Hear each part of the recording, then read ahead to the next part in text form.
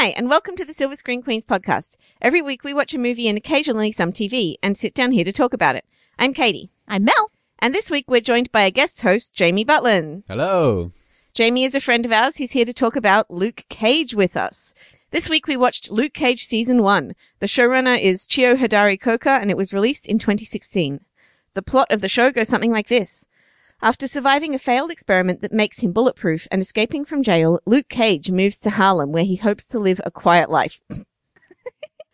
Okay, here's the thing about that timeline. What actually happens is Luke Cage escapes from jail and then goes and opens his own bar called Luke's, being super undercover there, and then that blows up, so he goes on to wash dishes and sweep floors.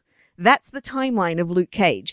That seems really odd to me. It feels, this show at least to me, feels like Jessica Jones never happened. But they specifically reference Jessica Jones having happened. I know. But the first episode, it seemed it was totally out of a different timeline. Yeah, no, but that's the thing. It definitely happened in the same timeline because there's a point at which Mariah, who, by the way, apparently in the comics is called Black Mariah, because apparently if you have a black character, they have to have black before their name. Cottonmouth calls her that at one point. Yeah, but I didn't realize that was that's just bizarre to me. But anyway, at one point, Mariah talks about how Jessica Jones killed a guy because he was controlling her mind. And I'm still at that point where I'm baffled by the concept that they believe in super people, but they don't believe in somebody who could control people's minds. That's the line that they've decided to draw. It's a bigger step because strong people is just an extension of what we can already do. Controlling people's mind and green. Well, it suits Mariah's purposes to make the vigilantes in Hell's Kitchen the bad guy in this point. I understand that as well, but I still am stuck on the point that people will go, oh yes, we believe in the Hulk, but we won't believe in people who can control other people's minds. We've seen aliens invade our city, but people who can control people's minds, that's a bit much. What are we, in a science fiction or something? But this just gets me every time. Yeah. We live on a spaceship, dear. But in the first episode though, there's the whole town suddenly turns against him. And there's that girl who he goes to chase down her father's championship ring or whatever. That's not the first, that's whatever. It's well into the season. It's season, but that's before so there's 2 seasons in this show, right? Well, no, but it's for Pop's memorial. That's the day of Pop's memorial. He's in the suit all day. But I've catalogued every time he appears in a suit, okay? Yeah, but that's still episode 4, around episode 4, because then episode 6, I think, is that mid-season split, where the plot line of the first season wraps up. See, episode 7 is the one where, by the way, spoilers, guys. Episode 7 is the one where Mariah kills Cottonmouth, and then episode 8 onwards is Diamondback and stuff, right? So there's basically two little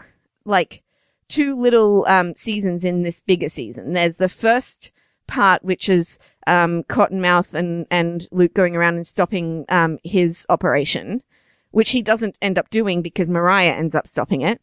And then there's the second season where he's trying to deal with, take down Mariah and stop Diamondback, and then he succeeds in one of those things.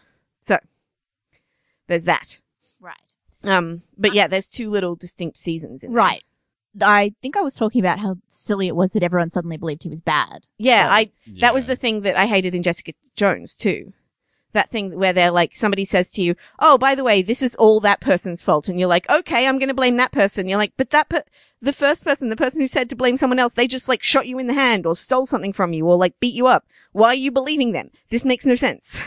And Mariah sends her goons out to collect money from the whole neighborhood. So, although I think the neighborhood believes they're Cottonmouth's goons rather than hers. Yes, and that's fine. But then why don't they blame Cottonmouth and not Luke? It's the same thing where they all blame Jessica Jones for the things that David Tennant did to them. That Kilgrave did to them. I'm still at this point, I just want to watch a show that is Foggy and Claire and Misty and Karen. Just them. The spin-off show. And maybe Malcolm can come too. The show that's just the Friends of Superheroes support group or whatever. And then the other guys can show up occasionally. That's what the show that I want to watch. So somebody work on that. Yeah. We didn't actually do our impressions of the show. We should at least.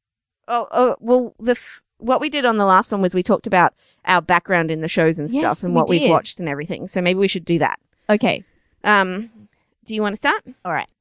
I don't have any background on Luke Cage other than the TV show Jessica Jones. I have a little bit of background on Mike Colter in that I've just been watching The Good Wife and found him very charismatic and appealing. So I'm very fond of him, was fond of him coming into this. And obviously regular listeners know that we're all very much into the Marvel universe. And I do read Marvel comics a little bit, but I've not really got into the Jessica Jones, Luke Cage universe at all. Yeah. So, Jamie? So I've read like a little bit of the comics around these guys, but only like usually the big Marvel world events, which have bits and pieces of these guys in them. Mm. And obviously I've watched pretty much everything Marvel's done since Marvel became Marvel Studios. Yeah. I'm the same. I've watched all of the Marvel shows, watched all of the Marvel movies. I have read my very first Daredevil, graphic novel since we last did the podcast, which is the Mark Waid run. Yay! It's good. It's a good run. I read the first, little graphic novel in that run. And remembered some of it, which is really impressive. I'm very bad at remembering comic books. But no, I don't have any particular... Not only do I not have any kind of background with Luke Cage, I don't have any background with Mike Colter apart from his little stint on Jessica Jones. And I was far less excited about him carrying this show than you seem to have been. And I don't think that I was proven wrong in any way during the course of the show. I did not find him charismatic. I did not find him interesting. I thought he basically had one expression through the whole show. And it was very frustrating for me because this is the kind of character that I feel like I should really like. I like Captain America. I like the good guy who stands up for things. I like Falcon, who is also a good guy who stands up for things with a slightly more sarcastic bent to him. Well, yeah, and I really liked him. I liked him. I responded to him in the way I respond to Captain America. And again, regular listeners will know what that's like. But I really liked him. I liked the bulletproof aspect of it. I found the bulletproof thing really relaxing. For the first 6 or so episodes, he can't get hurt. He can just hurt other. That's really nice. I love the way he just went around slapping people. And there's the bit with the thugs at Genghis Connie's as well, where he puts someone tries to punch him and it ripples back through their arm and breaks. It's so disgusting and so amazing. There's, I think, 2 moments in the whole show when I really started to feel like I could connect to him, and then it kind of drifted off and I didn't feel it. One was when Pop died and he was upset. He was crying and stuff. That was really powerful. And I was like, oh yes, more of that, please. Nothing else happened like that after that. And the other one was, shortly after Pop died in the same episode, which I think was one of the better written episodes, by the way. A guy comes up to him and calls him the N-word, and he gets so angry. And he's talking about the history and talking about all of that sort of stuff. And then he gets really furious with this guy. Those were the 2 moments when I was like, ooh, there's something there. I can connect with that. And then I didn't feel it again at all for the whole rest of the show. I just felt like he was a cipher. He wasn't a person. Part of that, I think, was a problem with establishing relationships. He basically had one established relationship at the beginning of the show, which was with Pop, who immediately died.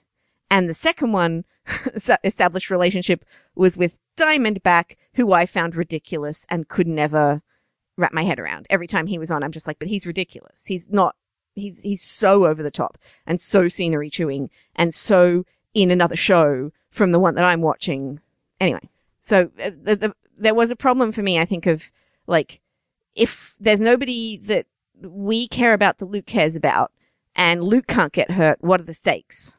But then we do get stakes in the end. By the end of the show there are stakes, but at the beginning it's really hard to get stakes because, as you said, he can't get hurt, right? So the stakes have to be around other people, like Pop. Right, and Pop dies in episode 2. We barely get a chance to know him. That shoot-up scene, though, there is another bit of where Luke shows who he is, where they shoot at the barber's shop, and Luke's instinct is to protect the kid in the chair. He runs and he covers the kid with his body and saves him. Yes. I thought that would be something you might relate to, but anyway, that was one of those things where, I agree with you on the scene about the Attics building. I learned so much Black history in this show too, by the way, where he talks about the building and who it's named after and the history of the neighborhood and tells his kid why he shouldn't be using the N-word against him. That scene was really great too. The thing about him protecting the kid, and he does this a lot of the time, he'll go and protect the women and protect the kid and stuff, but a lot of that stuff is it's not kind of somebody else talk for a bit while I think about that. It just feels like it's not covered in anything. Like, he doesn't treat women in his dialogue the same way as he does in his actions. He's kind of, dismissive and rude, and there's something about the whole, and that's the problem I have with the dialogue for the whole show. They do it all the time. It's constantly talking about banging somebody else's wife, and it's constantly talking about how people aren't real men and all this sort of, people keep trying to tell me that this show is unpicking toxic masculinity, but I felt like it was representing toxic masculinity an awful lot of the time, and I found it really frustrating.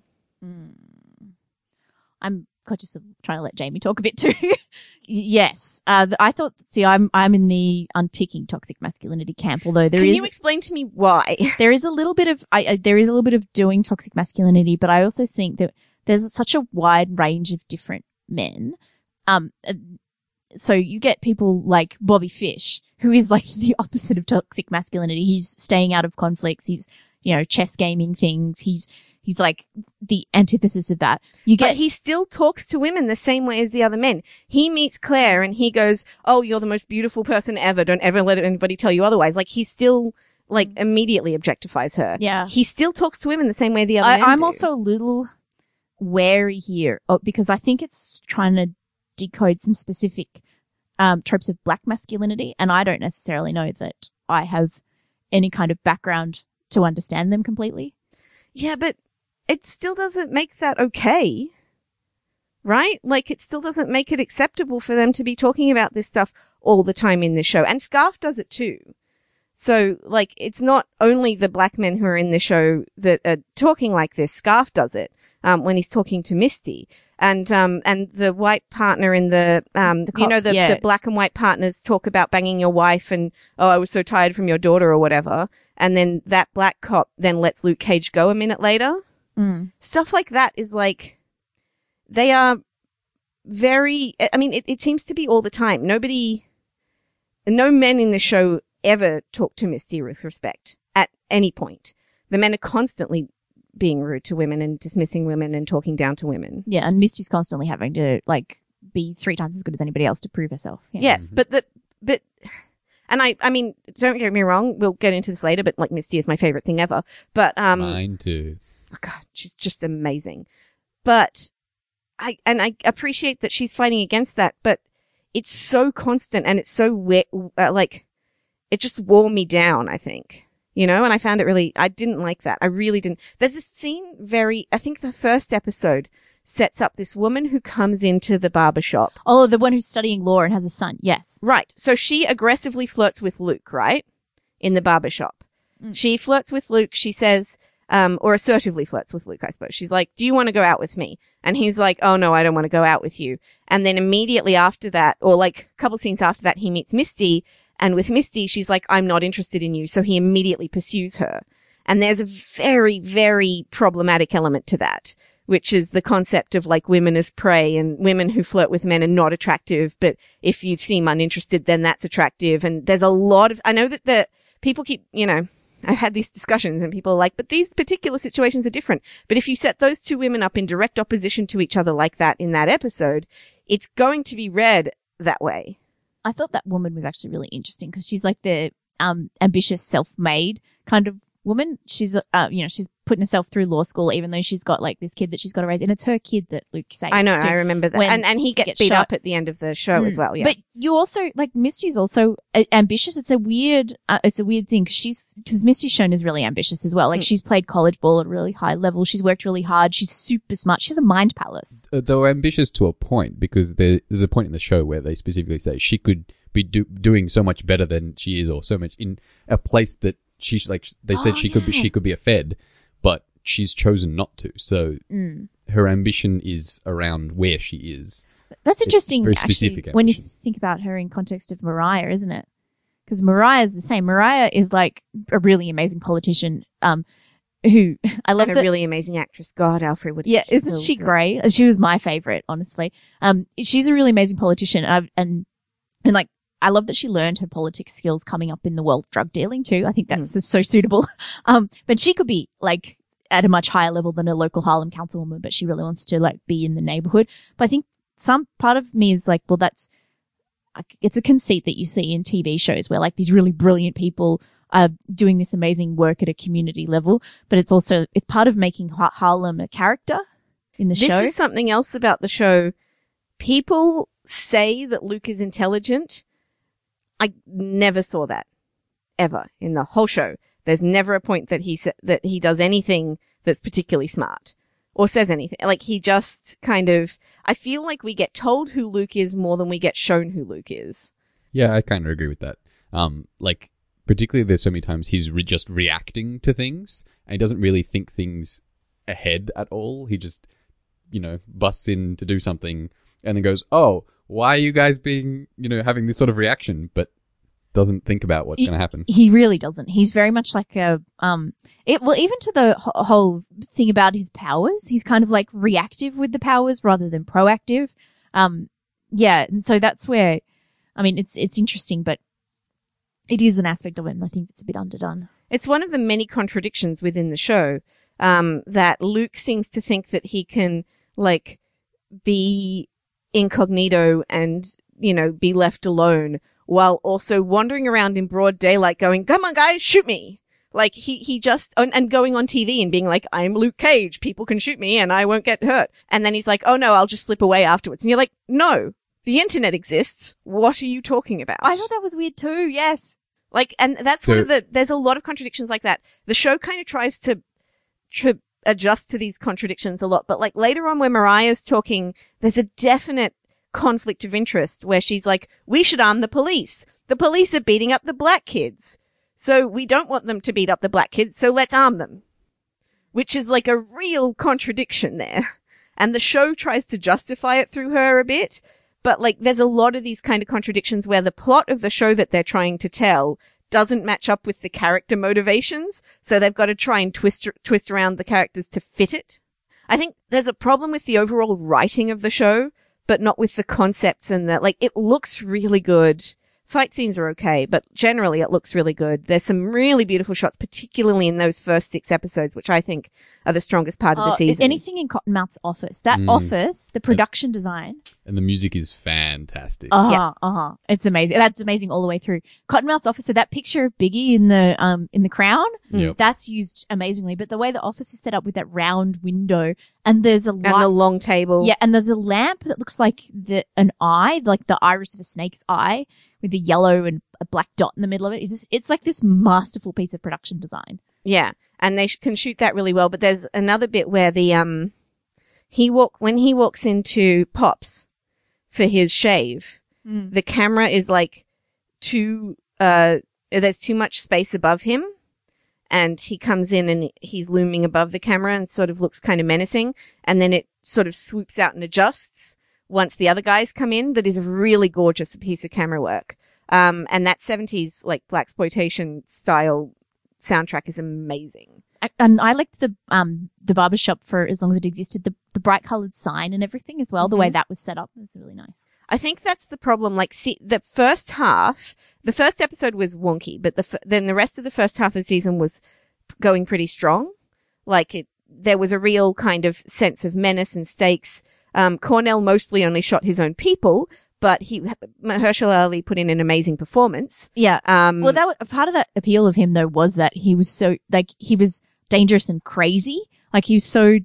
I would have said the opposite. Well, no, but that's the thing. You can see him unwinding. Like he's getting to the point where he's only killing his own people. That his organization is like, well, I guess for snake metaphor, he's like eating his own tail. And you can see him unravel. But I don't think he's crazy. I think he's trying really hard to keep this control, and the control's getting away from him. And as the control gets away from him, he becomes desperate. But I don't think that's crazy. I think he's quite sane. Diamondback is crazy. Diamondback, there's no logic to anything that he does. There's a scene where I promise I cried laughing, where he bursts in on that meeting that Mariah's having with the other heads of various crime organizations, the Daredevil scene. And he comes in, and there's a Jamaican guy there, and literally the only line that he says in the whole thing, he stands up and he goes, "Hey, mon," and then he gets like stabbed in the eye. Oh. That's all he does.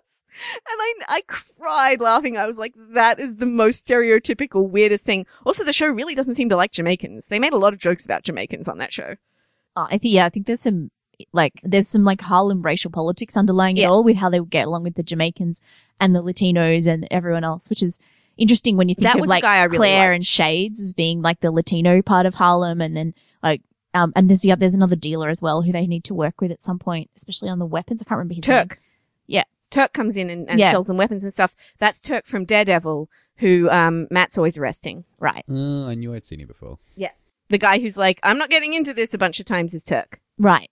But the problem with Diamondback is he's just like, I don't even know how to describe him. Like, He's so ridiculous that he becomes uninteresting. yeah, Mhm. he's like he's not just chewing the scenery. He's like devouring it with fangs or something. Like he's just, he's so nuts. Like, and so stupid. And he's got these stupid big fake teeth. And every time you see him, he's like, you're just like, oh, But he's this also guy. so nuts that you also can't see how he ever got to this place. Yeah. Mhm. Like, his motivations don't even really match up with just how out there he is Right, yeah. at this point. Well, especially if he's like the top dog in like drug and arms dealing in Harlem, but his main motivation is seen as being revenge on Luke Cage, who hasn't even shown up like until a few months earlier in Harlem at all. So he's obviously been doing this for a while. I mean, there could be an aspect of revenge against his preacher daddy who just abandoned him. Mm. But yeah, you're right. He doesn't like you just sort of don't get how he got there. Yeah. Whereas Cottonmouth is like, he's sort of like, you can see how he'd been dapper and charming and he could get part of Yeah. that way. And You see Cottonmouth was exactly a how he gets there. fantastic villain. Yeah. He's just, like, the first half of this show, I think it pulled me in, and Cottonmouth is a fantastic villain, and all the side characters are great. But the second half with Diamondback is he's just so uninteresting. The second half also suffers from that, the Angel season 4 problem of like, there's 4 episodes or something that are just in the same day. Like, it just goes on from one episode to the next. There's no break. There's no breather. Luke gets hurt. Luke has to go and get fixed. And it's like 4 episodes long. It's so drawn Yeah. out and it's so dragged. And it's over the bit where Luke has been shot as well, which then is resolved way too easily. Claire only pulls like 3 bullets from him, even though they've said we've seen him get shot with these fancy bullets more than 3 times.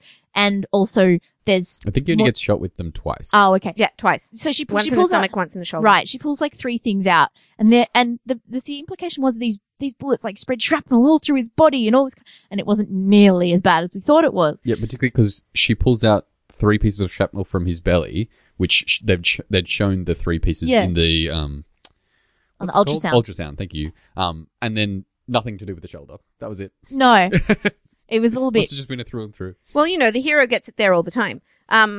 Yeah, but the thing is, I think they were trying to make that better by having Claire in there, which I understand because I love Claire, and she's like my favorite thing ever. But all that did was make Claire look kind of like, what's the word?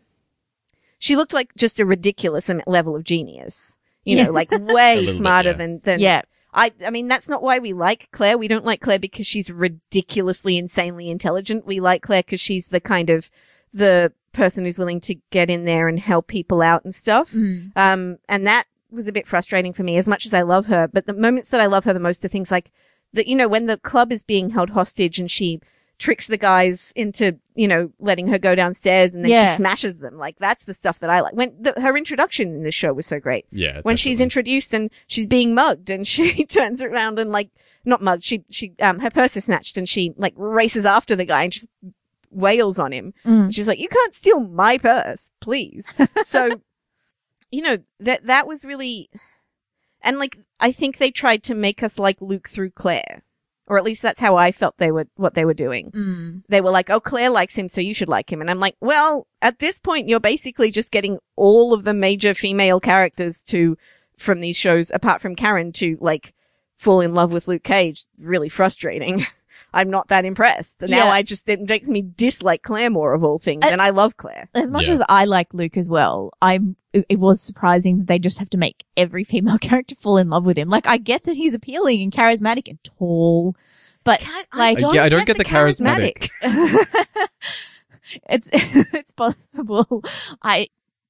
now I'm worried that I'm like conflating. I've been watching too much Good Wife, and I'm conflating Lamont Bishop, who is an amazing character, like in the Cottonmouth sort of mold on that show, except less violent. He's kind of he's actually a really great character. He's supposed to be this big drug dealer and crime lord, but you never actually see him be violent. You only ever see like this sweet but really smart guy who's good with kids. But anyway, that's beside the point. So perhaps I'm bringing like Mike Coulter baggage to this and finding him charismatic. But it even if you do find him charismatic, even if there is an argument for that, or it's that for some people he is, it's very hard to be like, really? All of these women are in love with him? And also part of the appeal of Claire was that she kind of got close. She did that nurse thing, the thing that nurses do really well, that emotional support, emotional work type thing that they are trained to do, where she gets really close to Matt, but they never like become a couple. They did. They had sex. Yeah, but they were never like going to be a couple at all. Two different things, Katie. Yeah, no, Well, yeah, but I mean, she didn't have sex with Luke, and she did have sex with Matt, I think was the point that I was trying to make. But the point is that she, like, they go close there. She's like, part of her is like exploring the boundaries of that relationship, of the emotional labor of nurse/lover type boundaries. And it was a bit too neat for me that they tied this one up with, yes, of course they're getting together at the end of this show. It was weird. Also, the reasons that she won't be with Matt should be the reasons that she won't be with Luke. Yes, exactly. No, that's what I'm like. Yes, I was describing it in more academic language, but exactly. Except that, Luke's not going to go out and get himself killed, is he? He's bulletproof. This is why it was so relaxing. Matt gets hurt so bad, and I'm just like, oh God, you poor little darling. Why do you keep doing this to yourself? This is one of the reasons I love Matt so much. And Jessica doesn't get hurt so much, but she hurts herself in other ways. So you're also kind of like, oh, Jessica, why? But Luke kind of like, he is just bulletproof up until that episode where he gets shot. And that's what makes me just not that interested in him. And of course, like, and I think though, there's also the symbolism of the black man in the hoodie who can just walk around getting shot and it has no effect on him. Yes, I get that, and I like that. I appreciate that, and I understand what they were going for at that end of it, where people are supporting him. I liked the scene actually with the Wu-Tang Clan guy. Oh, do you mean Method Man? Yeah. Yeah. I liked that scene. That was so cute. And also that was cute because Luke was so excited to meet him. Luke smiled. I mean, it's a miracle. For the second time in the season. Yeah. I saw a bit of Jessica Jones, and he smiles more on his Jessica Jones arc than he does on his whole show. I was like, but isn't this guy supposed to be nice and likable and stuff? That's the thing that, like, people just keep telling us he is. But he doesn't really come across as all that likable and nice. He's just kind of bland, occasionally corny. He should smile more and also wear more suits.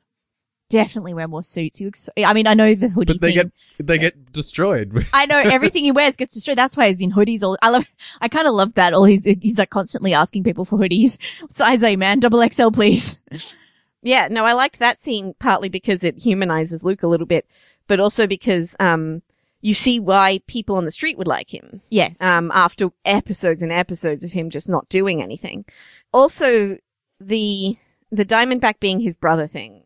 Like, who cares? Who cares that if Diamondback is your brother? That's just comic book kind of silliness to the extreme to me. I'm like, oh, Diamondback's your brother and that's why he hates you. This is where the show has gone. With all of their machinations and all of their, like, Mariah's, political kind of drive and her ability to hide in plain sight, and all of Cottonmouth's, struggles to try and keep things under control. We're coming down to Diamondback's his brother, so he doesn't like him. Yeah, and the ridiculous thing is that in Diamondback's little speech about how Luke has wronged him, he's like, oh, and I was born, and then everything was great, and then 2 years later, Luke was born. You're like, how does he even remember 2 years of being good? What? Right? Yes. He couldn't possibly remember that. So, like, it's entirely in his head. This guy is just a loon. Although, a villain having a backstory where he's like the illegitimate son of a preacher man who gets neglected by his father because he's an embarrassment, that's a good backstory. Yeah, that'd be great, except for the whole stupid brother thing and the whole stupid... Also, you get a flashback of them as kids, and the guy playing the young Diamondback just seems like he's a little jealous, and he's a bit angry. He's not a violent insane man. He's just Yeah, they kind really of, didn't show that in-between piece that we're missing. Yeah, where he goes from, like, just mildly annoyed to total psychopath. and they were friends. They were friends. Why was he friends with him and then hated him with no contact with him in between? Isn't that the car though? That's the falling out is them, they steal a car and Luke's father stands up for him and so he gets like an easy ride and Diamondback ends up in jail and When did that happen? that's like the whole middle of the story about the two of them. Do you Yeah, remember red that? Corvette. Yeah, that's don't what remember that. that's what breaks them apart. And that's so, but it's a little confusing as to what age they were when that happened because you When see did them that boxing happen? together and like the episode where we do all the flashbacks to their youth and it's explained over a few episodes. But they don't actually steal it. I swear they don't steal a car in any flashbacks in that episode. No, they don't. You don't see them stealing the Yeah. car. You see the story in the newspaper about how they've stolen a car and the one of them gets was- sent to jail and one of them gets off. It was basically only in the backgrounds of some of the episodes. Yeah, you had so to be it was- paying attention. okay. Yeah. It Was was it, hard did to spot. Diamondback talk about it? Because I swear half the time when he was talking, I zoned out because I couldn't understand half of the things he was saying. a little bit, and it also flashed on screen with newspaper articles and stuff. You sort of, It's people refer to it, but they don't actually spell it out. no, it's just Wow, seen, I it's don't remember seen this in happening like at all. in newspaper clips and stuff, and yeah, I knew that at some point Diamondback framed Luke for murder. This also reeked of like so that was the revenge for the red Corvette thing. Yeah. Though I assume Ah. they're going to go more into that in season 2. well, they should have just saved Diamondback for season 2. It's actually Yeah. interesting how this parallels a little bit the way they deal with Punisher in the last season of Daredevil, where you get like 4 or 5 episodes about the Punisher, It's brilliant for those 4 or 5 episodes. And then it stops and we suddenly move into another villain, which is not as good. It's very, very similar arc and just as annoying. Yep.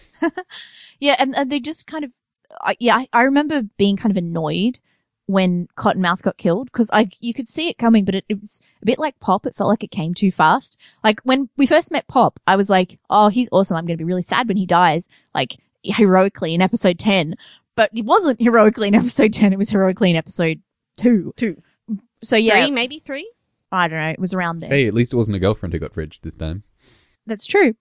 Yeah. But yeah, I've also found the final fight so anticlimactic because it's literally just Diamondback wails on Luke a bunch. Luke turns around and punches Diamondback once and that's it. Well, the final fight should have been the big heist on the Attics building where the Fort Knox where he saved all his money. The fact that happens so early, where Cottonmouth's got all that money saved in that one building. And there's the girl on the couch. Mm. I loved that scene. Yeah, that was great. And that should have been like a finale type thing, but it happened about episode 4 or 5 Mm-hmm. in the lead up to the downfall of Cottonmouth. And yeah, it was a really awkward structure. That would have been a perfect ending to the series too with Mariah killing Cottonmouth. Mm. That would have been a Mhm. great, huge, shock at the end Yep. of the season. You would have been like, oh my God, Yeah. Mariah killed Cottonmouth, and it's- also, by the way, they keep kind of coming back to, oh, you murdered Cottonmouth as like her biggest sin. And I'm like, that's the best thing she's done on this show.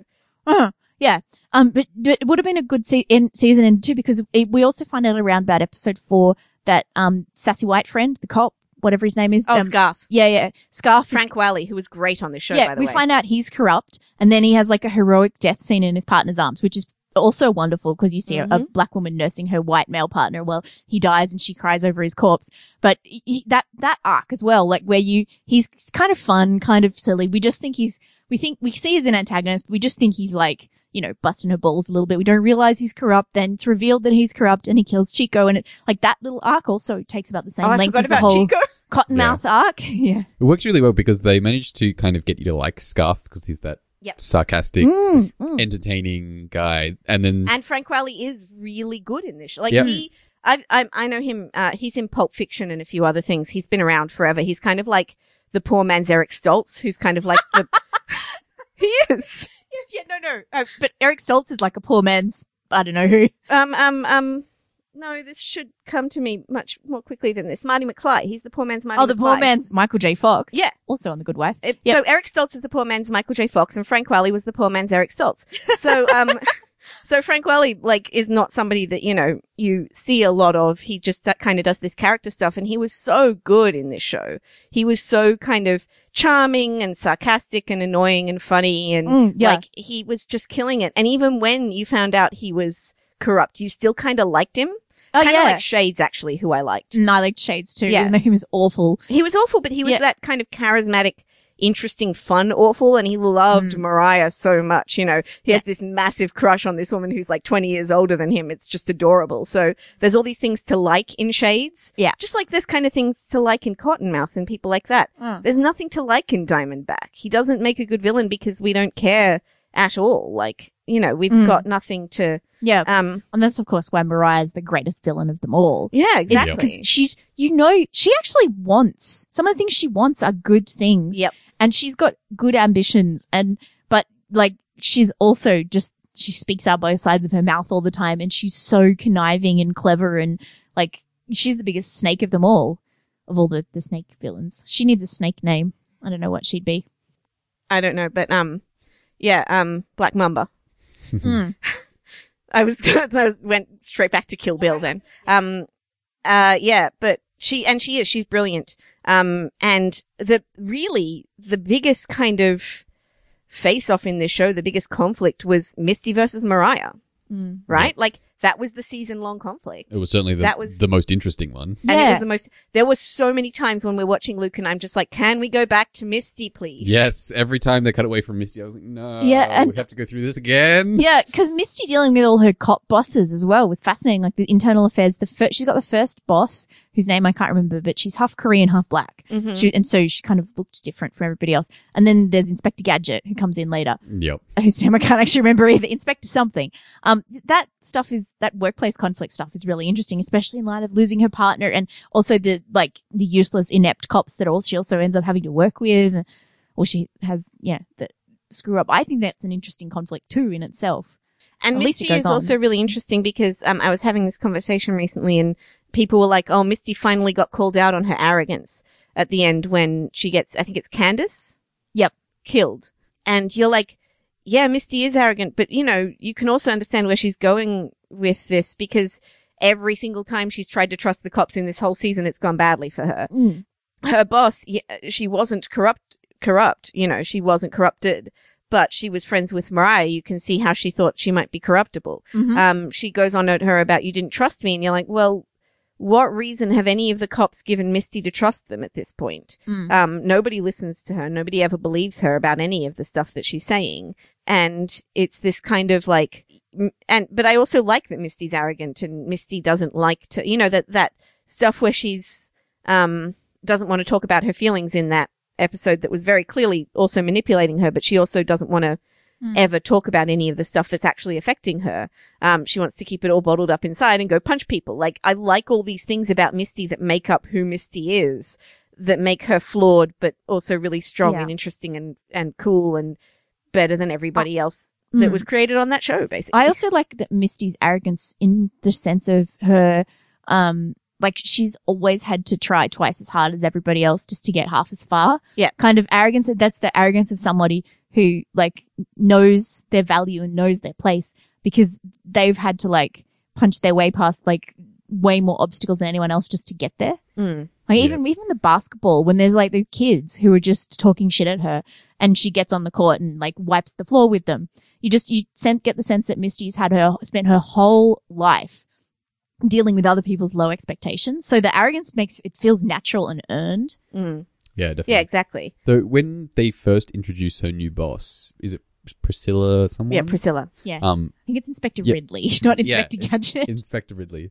They imply that they knew each other before? Yeah, they did know each other before. But did they ever explain how that was? Yeah, she was her trainer at the academy or something like that. Yeah.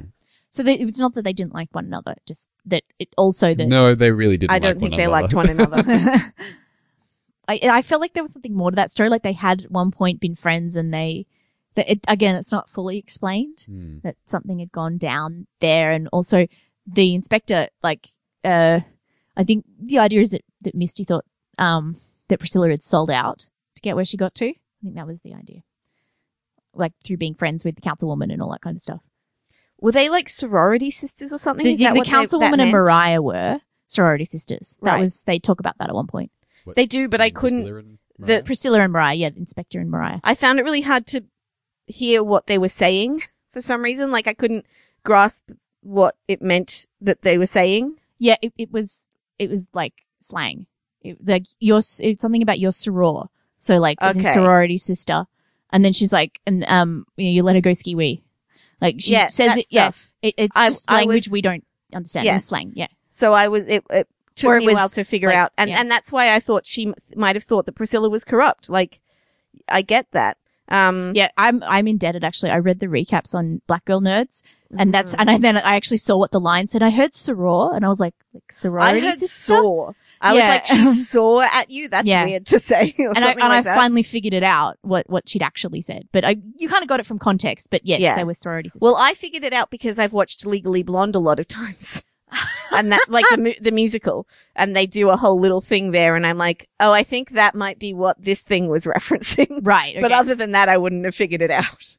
Yeah. And that's actually one of those things about the show that's really good though. It does like, it speaks in like, it speaks in the language of Harlem in like black slang or what, I don't know. It's like the dialect. AAVE. Yes. It speaks in dialect and it doesn't expect it expects the audience to keep up.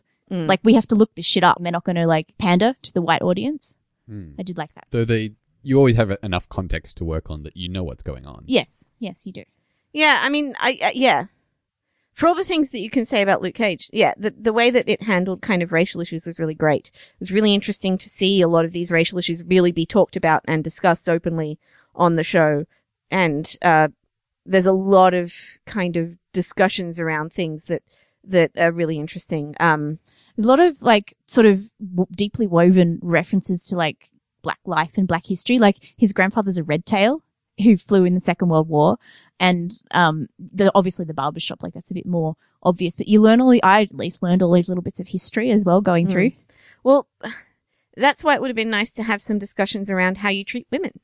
Well, I think that is an issue. Like, and that's why when they did these Netflix shows, you know, like maybe think of giving Misty a spin-off would be nice. Yeah, Like- well, I think she might eventually get a spin-off, but yeah, it would be nice to see more, like, but not just give Misty a spin-off. I don't want Misty to have a spin-off where she Peggy Carters it up and she's like the only woman in a world full of men who are always rude to her, which is kind of what she is at the moment, except that the women are, like, there was one woman, I think, in the whole show that just, like, sort of believed in her the whole way through, which was the first chief. Everybody else just doesn't at any point. And I actually am not sure if the show ever even passed the Bechdel test. There's conversations between Misty and Mariah.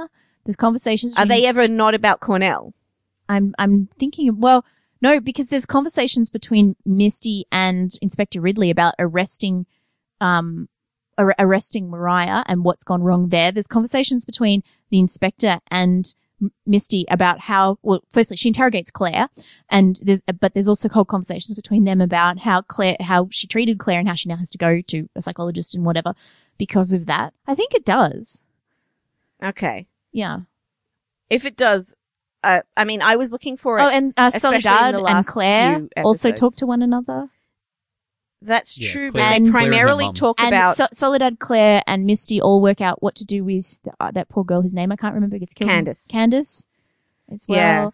Mariah talks with Candace, although I think that's also about, Cornell. a little Well, bit. That's the thing. Claire Like, talks to her mum about her choice to leave Uh-huh. the hospital where Yeah. she was working at. That's true too. which is, yes, but that's also partly about Matt in like under the surface. What's it Not called? really. If you read It's between about the lines. her choice. It is, but she talks about how it was attacked by ninjas and stuff.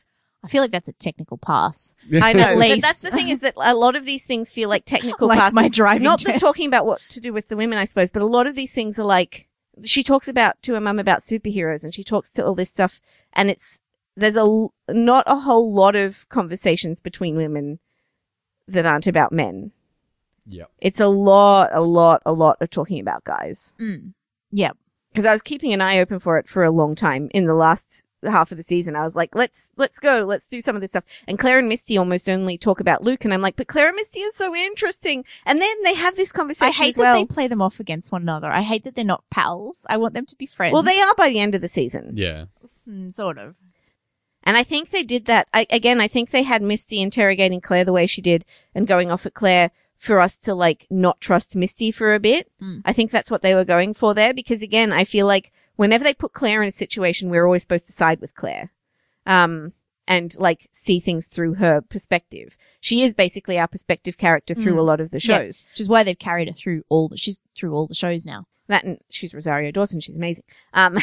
But the bit that I really didn't like was Claire and Misty talk to each other at one point, and they're like, "You can really handle yourself in a fight. You too. It was my dad who taught me. It was my uncle." Oh, Ha, ha, ha. I know. And I'd you're like, forgotten really? about that. Really? Neither of you were taught by your mother or anything, or neither of you just like went to freaking cop school and learned how to fight people? No, it was my dad or my Yes. uncle. I know. I was like, Misty went to academy. Misty was taught at the academy by another woman, at least one other woman. Like, what? Yeah, I know. I thought exactly the same when that scene happened. I That was like, scene what? did not have to not pass the Bechdel test. They could have easily had that scene pass. That was so frustrating. Like, Yeah. why? I don't know why, but I just wasn't angry with the show at all. Like, I know there are bits in it that were like on the nose.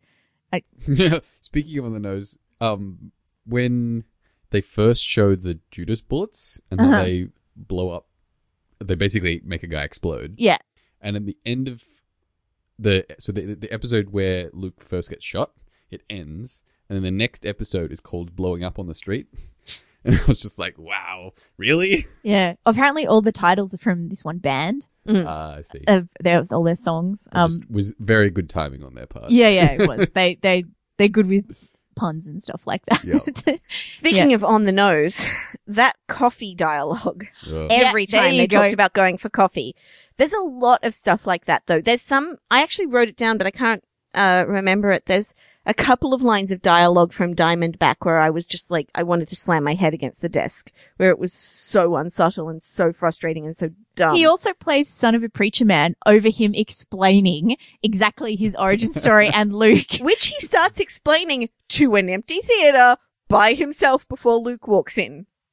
Oh no, this is in the office. He does this Oh. in the office. He's explaining to someone up there, but he puts on the But he record. may as well have been monologuing. Oh, that's right. He's And- explaining it to yeah. that council And he puts on the song, and I hear the opening notes of "Son of a Preacher Man," and I've already rolled my eyes, and it plays under the whole like recounting of that story. He was the Die Hard character. The Die Hard guy who blows coke, and then Hans Gruber gets him up and gets him to like try to get him on his side, and he's like, "I'll do whatever you want for you," and then he ends up shooting him.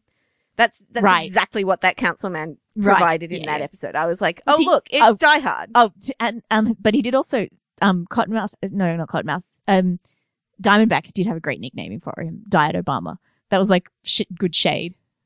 Yeah, I mean, it has its moments, but a lot of it is just like, Yeah. frustrating dialogue. But I there's do definitely- feel like the first half of the season is just a different show.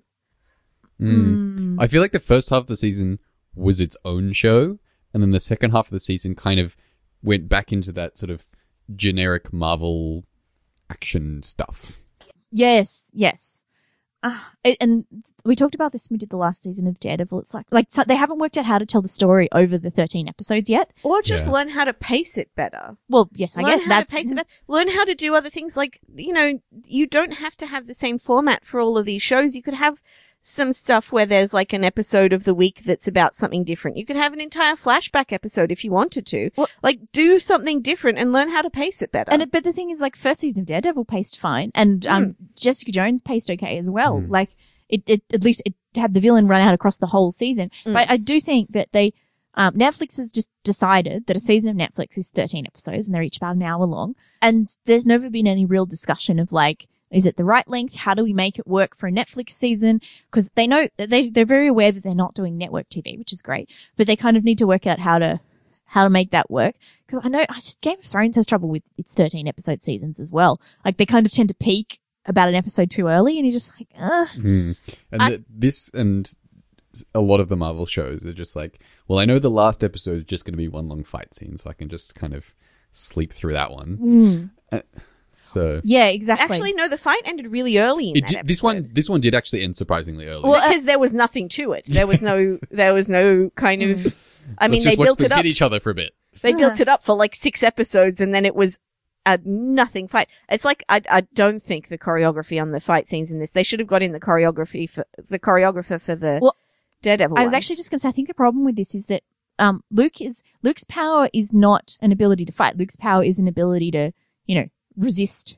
So unlike Daredevil or but he doesn't have like a fighting power. So the fight choreography, there's not like He is stronger though. yeah, he is, but But he also doesn't need to have a fighting power. No. Because he's bulletproof. He's totally resistant to pretty much everything. But Yeah, that's so the he whole doesn't need point to of the fight- last fight is that he's Yeah. not. You know, And- the and- last fight should be, it is equal. more or yeah, less. and he's, but they just kind of neglect the fight choreography. Not, I mean, both of them are kind of operating from a position of, you know, I'm invincible rather than I'm a really good fighter in this way or in this way. Well, it's thematically purposeful. The theme of that one is, you know, when he just keeps wailing on him and wailing on him. It is the theme of Luke just takes but Matt does that too, really. He takes the punishment and then, you know, that's what But- Luke is. But He is- part of Matt's mythos is that he's been trained and he's got all this expertise in how to fight and how he yeah, uses but his so sonar. has Luke. Yeah, They we spent talk half the season watching him fight. And also, we spend a lot of time talking about him boxing people. And oh my God, we have to talk about Reva. I forgot. But, but you know, in jail when he's again taught how to box by Squabbles, like we see a lot of him being taught how to box. Use boxing moves, you know, like do some boxing stuff. That last fight was literally just him getting wailed on for like minutes at a time while the crowd cheered Luke, which just made me want to cry with how on the nose it was and how cheesy it was. Was it just because for the rest of the season, because he's that sort of indestructible guy who doesn't want to kill anyone, so he just goes around, you know, pushing people into walls and things. And He just slaps them on the Yeah, head and he knocks just them slaps out. them on the- It's it's really great. funny. Yeah, because the boxing is from And so- before. The boxing is yeah, from before. and he so gets they powers. didn't really want to like totally change up how the fight scenes have been for like the whole season just for one, because it would be a pretty big difference from what he'd been doing and how they'd been running the show. And I get the idea as well that after the accident, he doesn't, because he's got all this power in him, he doesn't actually want to hit civilians anymore because he knows what kind of damage he'd do to people. Yeah, I get that, but it also means that that last fight is not good.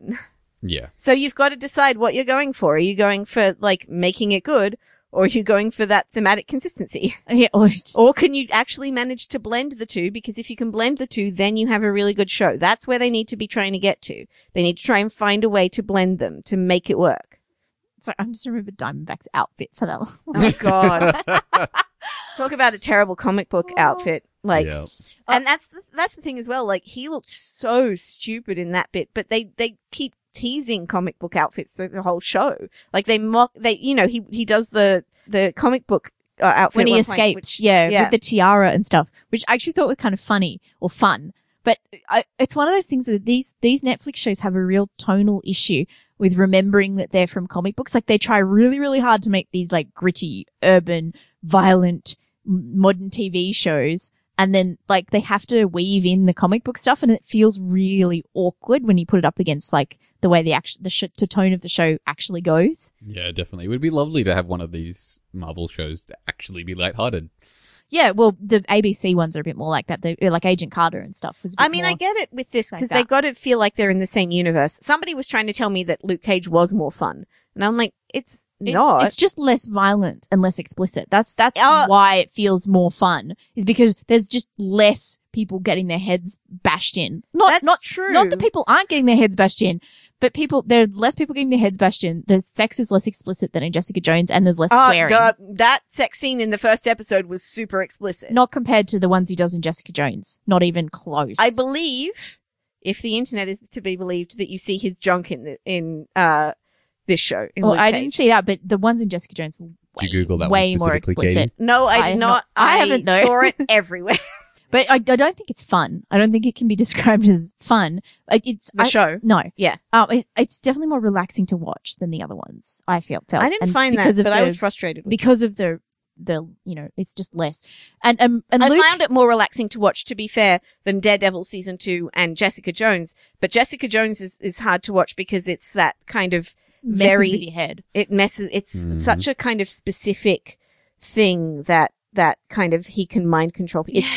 It so- just creeps up your spine all the time. Yeah, I can't even explain the Jessica Jones thing either. Like, I just know that I felt so disturbed by it that I had to stop at various points, particularly through those middle episodes where he takes her to the childhood home that he's recreated. Yeah, rape and loss of agency and manipulation and that sort of thing. Yeah, that one upset me like no end. Whereas I didn't have that in this one. But yeah, but when I was talking about the tonal problem, it's across the whole universe. The whole universe is designed to be gritty, and it does that really, really well.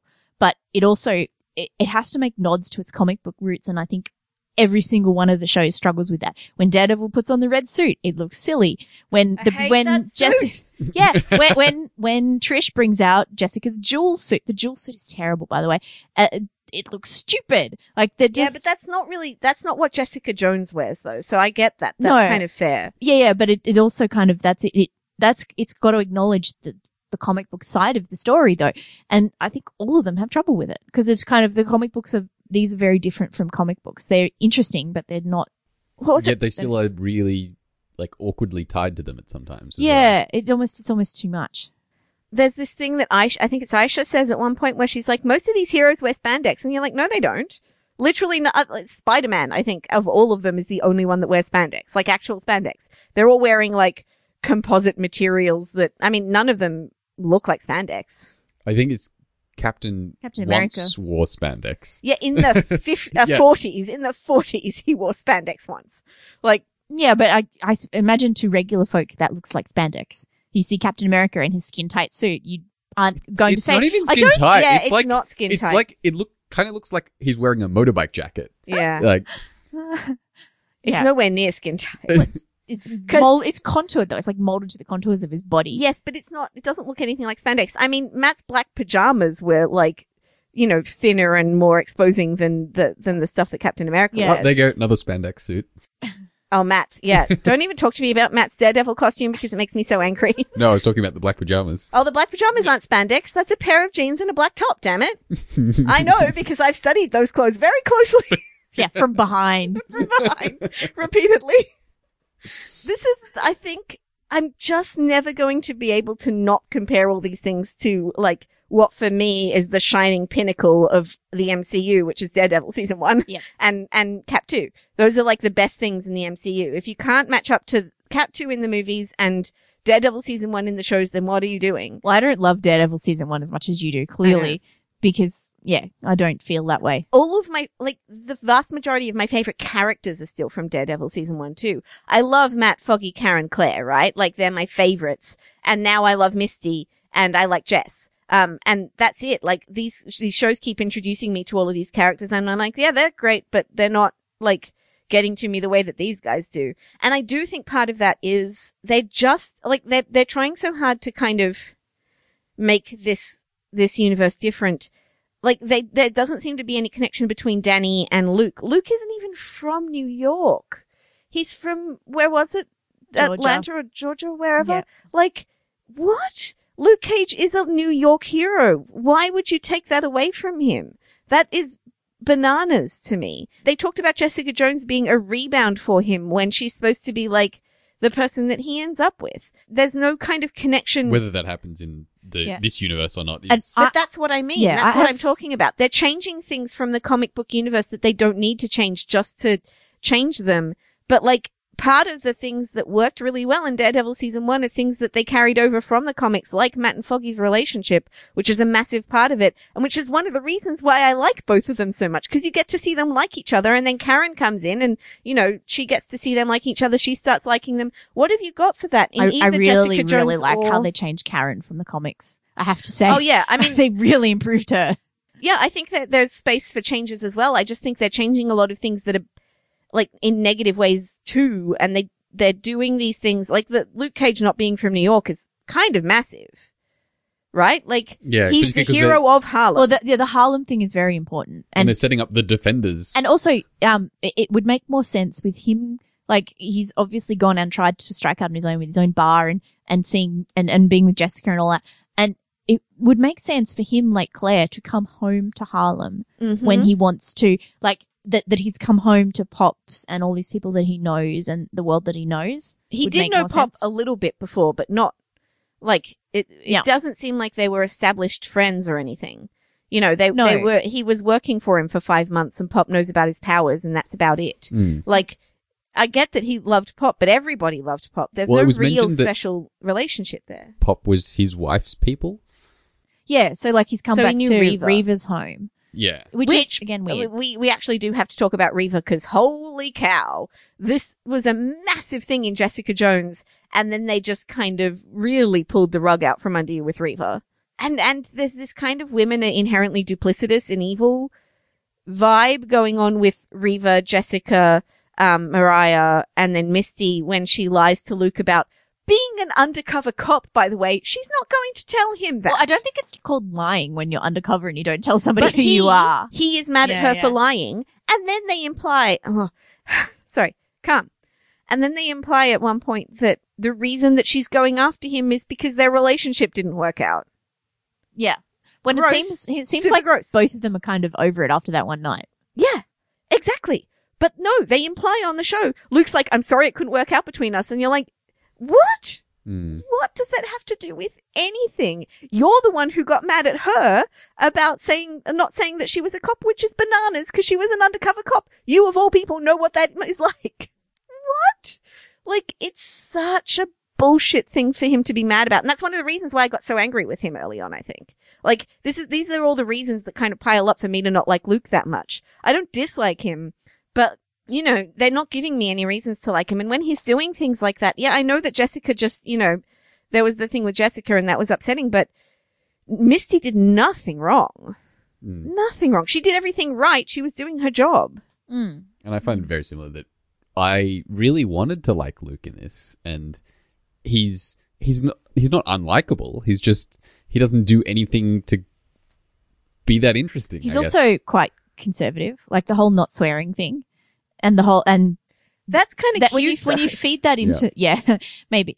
But like when you start feeding that into all the other conservative ways that he behaves, it doesn't add up to a very fun character to be around. I think that is part of it, that conservatism, that like son of a preacher, that kind of old school way of thinking about how men should behave and how women should be and what their relationship should be with women and things is kind of, that's not going into good territory.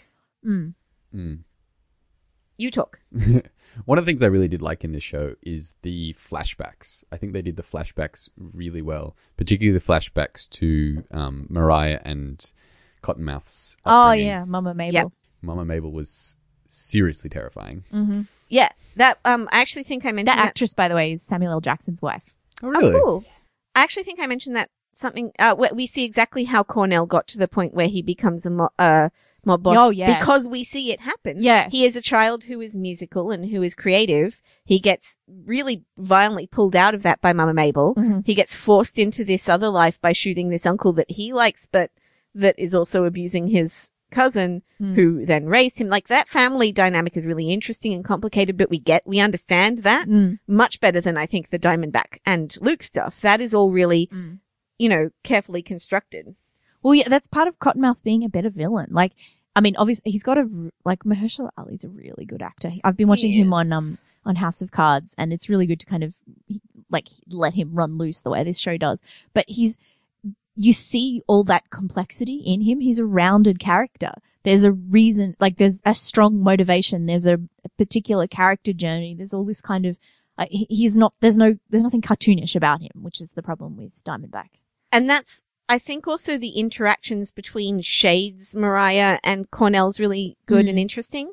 How Shades plays them off each other, how Shades is kind of working with Cornell but doesn't really like him, but also kind of respects the way he does things and doesn't like the way that Cornell's offsiders are doing things. All of that stuff is really interesting. There's the bit at the beginning where the kid robs Cornell and shoots someone. So, this is so long ago and I'm really forgetting it. You mean the But there's first the three episode of where them. With the gun deal, where Yeah. the three of them, they undermine him. Chico and Dante and the other one. Yeah. I'm glad you remember Well, their Dante names. is the one I do not Luke remember their fills in for at the bar. Right. And No, it's that- implied that I Misty's missed that looking as for, well. It was implied that Misty's looking for Dante because she's up at the bar and she's like, Dante's not working tonight. And he's like, no, I'm filling in. So Dante's gone off to do this deal with Chico and the other guy, which they're doing, they're trying to steal from I found the Cottonmouth. first episode really jarring, particularly because of the way it fits in with the timeline. Like, this seems like a totally different person to the one we were left with at the end of Jessica Jones. I can't see how these shows all fit together, and I have no idea how they're going to fit Iron Fist into this because and even Jessica Jones didn't link to Daredevil at all in any true way. No, but those were like adjacent enough that you could fit them together. but- Whereas because Luke has come from Jessica Jones into this, it feels like they've just ignored Jessica Jones' timeline entirely, Yeah. and then had gone from prison to this. And Yeah. they basically without have. anything Make a in lot more between. sense. Oh, and I only realized, like, I was like talking about the prison, you know, him getting out of prison, then coming to Harlem, and Katie's like, no, he went to Hell's Kitchen and ran his own place and met Jessica Jones and all, and I'm like, oh right, yeah, I'd forgotten because the show had. Yeah, And yeah. Reva's the only link, and then Reva in this is quite different from how we see her in Jessica Jones as well. So Yeah. Well, Although I you don't think really that's see really her only- in Jessica no, Jones. she's like the sainted dead woman. Yeah. Whereas in this, she's it's more complicated. Which I think It's more complicated. which Come on, is- they just completely undermined her entire character in this. That's all they did. They did it for shock value, and they did it so that they could have that like link, and so that Luke could get over her, so that he could go out with Claire. They completely undermined her. That's how I saw it anyway. I just thought that was like, you know, I mean, make her complicated, sure, but they just made her evil. She was straight up evil. I didn't find her evil. well, She literally talks about how she's manipulating Luke the entire time. Yeah, I don't know. I just didn't. yeah. I sort of felt like she was stuck, like somehow that she was. But there's no indication of that. There's no indication that she was stuck. Every indication is that she did that of her own accord. She went in there. She was going in there to test out these subjects. She said it herself in those videos. She went in there to choose to test out those subjects, to figure out which ones would be good for this science experiment. And then she chose Luke, and she manipulated him using his feelings for her. and It was a pure evil woman trope. yeah, and It was awful. she said at some point, wasn't always a psychologist or something like that. Yeah. Did she ever explain? Nope. Nope. Okay. Oh, that was so strange too. When Luke is in the jail, they're having this conversation, and he goes to her, "Did you leave somebody behind on your way as you were becoming a psychologist?" And I'm like, how the f*** did you know that? What is that? What is this like prescient Luke bullshit all of a sudden that came out of nowhere? Yeah, particularly because he's not at all for the rest of the season. Yeah. Right. What is that? And then she keeps going on about how he's intelligent and how he's always thinking, and I'm like, Maybe the that's the prescience got opposite beaten of out of what him. we've seen from him. No, I mean they have some things where they tell us he's intelligent, like he reads a lot, apparently. Yeah, they keep talking about, oh, have you read that book? Have you Yeah, read yeah, that book? or books, or male authors too. I noticed. Mm-hmm. Yeah, well, I think that's because ultimately the show is not as respectful of women as they think it is. And Chio Hodari Coker actually talked about how it was a love letter to black women. And I was like, this show? This show is No. the love letter to black women? The one where nearly every woman in the show is, like, in some way duplicitous or a liar? That same show? Because the only woman who is trustworthy in this whole show is Claire.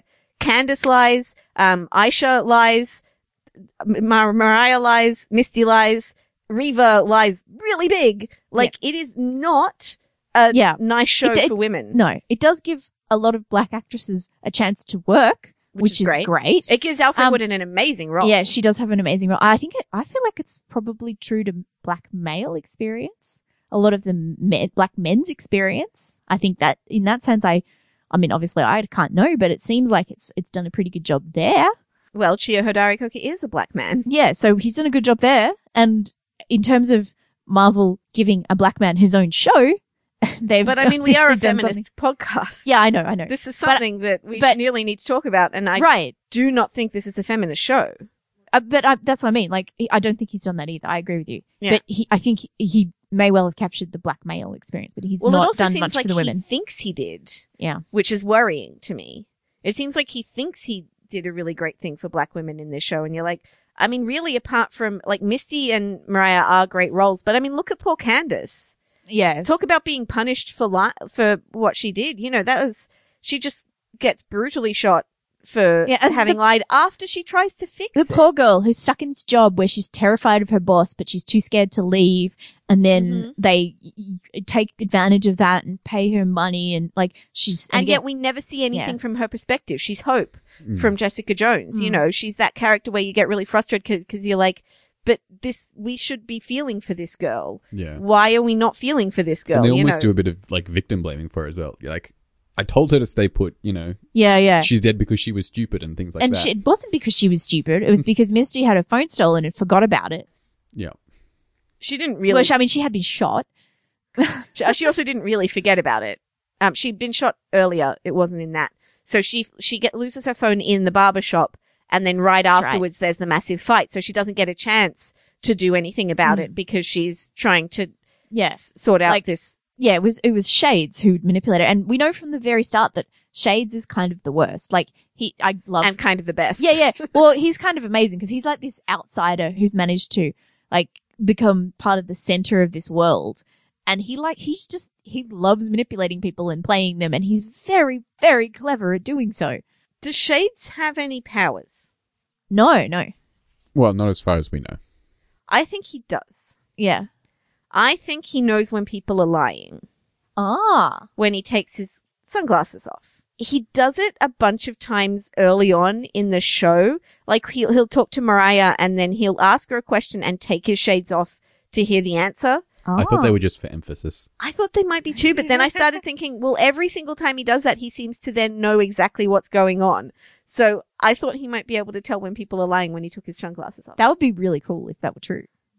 That would also explain why he's called Shades and be kind of a comic booky thing. Yeah, And yeah. At the start of the show, I kind of thought Misty might have powers, but it just seems like it was just the way they were expressing how she remembered things. I think she does, though. Yeah, but I think she does as well. I don't know. I haven't got her yet in Avengers Academy, but they brought her in as a character to Avengers Academy I've got just her. as this show started. Does she have powers? She does. And one of her powers is that she is a super detective or something like that. Well, she has the Mind Palace, right? Right, the Mind Palace. She can do thing. the Mind Palace, which is... And she talks about how she's the girl who sees everything. Seeing is my thing. I see everything in these pictures. They tell me things. I think she has powers. I think that I think she there's some actually kind of- already does, but people don't see it the way that it is. So it's some kind of like super intelligence or ability to visualize, like photographic type memory type thing. Mhm. I don't know, something like that. It might be one of those things similar to Daredevil that they're never really going to answer. Yeah, and yes, it could be, and it could be a bit like Trish on Jessica Jones, where they're not. I don't think they're going down the Hellcat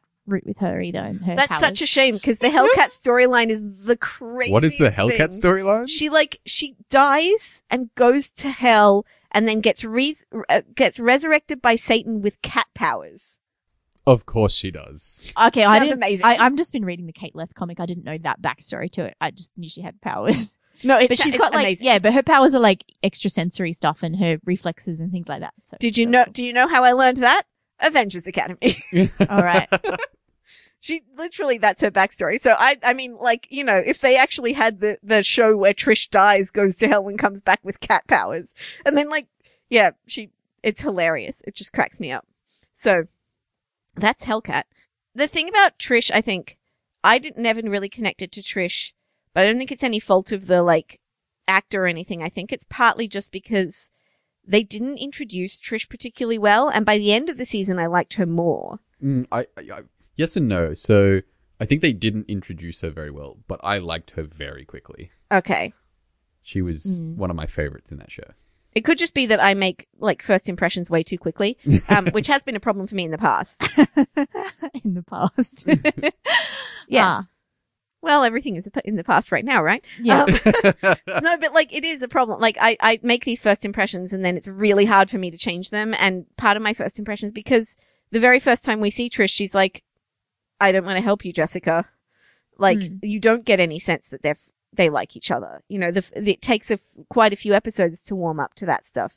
And I think that Luke Cage also picked up some of the worst things from Jessica Jones, like that persecution stuff, everybody blaming him for things that just because somebody else told them to, the characters that are one-note characters that you just don't, like the Hope Candace link and also the Aisha Twincest neighbor link. I can't remember that character's name, but God, I hated every single second I had to sit through that I think character. just talking about Trish though, I've just realized Luke is missing like a best friend or a sidekick. Yeah, because Danny's his best friend. Mm. And they didn't link, they could have at least said, oh, my best friend is like away in Asia or whatever. But, you know, Danny's that's the bromance. Like Yeah. that is the bromance in the comics, right? Mm. Like the Danny Luke thing is epic and everybody knows about it. But these shows just seem to have decided not to do that, which is a huge Yeah, but damage even to if they those couldn't characters. have Danny in the show, there needed to be like a civilian, like a Foggy, like a Trish, who was there alongside the hero to humanize him a bit. They kind of tried to do it with the guy in the barbershop. Yeah, with What his name? Pop. Fish. Oh, Or Fish. Pop. Yeah. Fish. Yeah, But Fish they forgot existed for like 7 yeah, episodes. and he's also not like a peer. Fish, like Pop, is kind of, the mentor, the wise old man kind of character more than like he's not really a peer. Pop was so interesting and deserved so much better. I know. I wish he'd had a few more episodes. Like I get why he had to die, but the few more episodes to explore that story would have been great. Yeah. Expand the first 6 episodes to the whole season. Yeah. They could have had heaps of time to explore those relationships, really establish a relationship between Luke and Pop where we get to like them. And then, they have to give us more to like. And there's nobody who, They kind I of think the other reason steamroll why- through it a bit. I think the other reason why Misty is the best character is because she's the outsider character whose point of view we see things from, who steps into this stuff. Mm. Right? Like that's who she is, really. Yeah. She's the, for some reason the only character that's coming to mind right now is she's the Gwen from Torchwood, or she's the, like, that character or Karen. She's the Karen. Yeah. She's the one who comes in. This is all new to her. She doesn't know about Luke. And she has to kind of figure it out while she's coming to like some of these people and stuff. That's what makes Misty the best character and then her relationship with Luke is so tense and so fragile that I think that's part of the reason why it's hard for some of us to connect with Luke. Yeah. It's because she's the point of view character. We're seeing it from her point of view and Luke's being rude to her. Mm. So, yeah. Yeah. I think that's another thing of them picking up all the worst things from Jessica Jones, though. Right? Yeah. Like, because there's no point of view character in there's no, yeah. You get Malcolm, who doesn't come off drugs till halfway through the season. There's no kind of. Was he supposed to be the point of view character? Wasn't it supposed to be Trish? I mean, It can't be Trish. She's known Jessica for her whole life. right, Yeah. but And she knows about David Tennant. Oh, Kilgrave. right. Sorry, the point of view of the audience. Sorry, I've got my own thinking about BFFs. Excuse me. Yeah, no, you're right. It probably is meant to be Malcolm. Otherwise, there So isn't. we're all supposed to be on drugs to watch that show. Yeah. Right? Like, Malcolm's who else could it adorable. be? Yeah. The twincest neighbor? Like, the worst character in the show? Mm. Like, that's, Yeah. we talked about this when we did Jessica Jones, actually, but that was a problem that I really had with Jessica Jones, was that there's some very basic blocks of storytelling that these shows are neglecting. Mm. Yeah, including like how to stretch it out over a whole season. Right. Uh, Okay, the other thing I feel like we need to talk about is the Iron Fist trailer. oh, right. Yes. That we just saw this morning and I've only seen once. Yes, the Iron Fist trailer just dropped. Yeah, it felt like after watching Luke Cage, it felt like a step backwards, I have to say. A big step backwards. Like, It's super Luke Cage- racist. Yeah, basically. Like Luke Cage did so much, like in terms of representation in its show. It worked so hard, and we talked about how it didn't do black women a service, but it did black men a service, and it brought in the history and the culture and language and all that kind of stuff. And it just seems like a real step back. It's funny. And especially as we're about to get Doctor Strange as well in like a week, which has got a lot of the same problems. Before I get to that, Jessica Jones, I think, and Luke Cage, it's almost like they went, oh, this one's the one for the women and this one's the one for the black guys. Uh-huh. And there's no intersectionality between them. Yeah, no, they haven't. There's Mm. nothing for the black women or the Asian women or the Asian guys. Or yeah. What we were talking about, though, with the racism, Marvel seems particularly racist against Asians. Like, really, really, they appropriate their culture. They won't cast. Apparently, there's a guy called Justin Tan who very nearly did get cast in Iron Fist. Oh, really? Yeah, he talked about it on Twitter. That He sucks. almost played Iron Fist and they went with Weak Chin instead. Like, it's so awful. And that trailer is Iron Fist beating on Asian guys for the whole thing. It sets it up so that Colleen Wing, the other, like, major character in it, is set up as a threat. Untrustworthy. Too. I Untrustworthy. believe like people you can't trust, I believe is said over her entrance to the trailer. Yep. Mm. So you can't trust women again, especially Asian women. It is like the white savior thing is just immediately He's there. our greatest warrior. Yeah, he's the special, he's the white savior, he's everything that's wrong with the comics Mm. is just right there. And that's exactly the same problem with Doctor Strange. oh, we have a problem with this one racist caricature of a character. Let's cast a white woman as him. Yeah. The Iron Fist trailer just seemed so, like, yes, racially a step backwards, like, big step backwards, but it also just seemed boring. Like, I feel like I've seen this before. Yeah, because it's Daredevil, but Yeah. like all the problems with Daredevil, like magnified. Hugely magnified. Yeah. And all the stupid Chosen One stuff. And especially when we've just come through something like Luke Cage where that's more, it's a bit more complex. It's like, and Jessica Jones as well. I have these powers. What's my responsibility? How should I use them? Like that kind of gentle negotiation of these powers, not just chosen one. Yes, you're the only hope kind of crap. Ugh, I hated that. It does seem So to be it's very exploring possible that in yet 6 months we won't be doing an Iron Fist episode. I mean, yeah, I'm still going to watch it. Is that in 6 months? March next year, I think. Yeah, they're doing.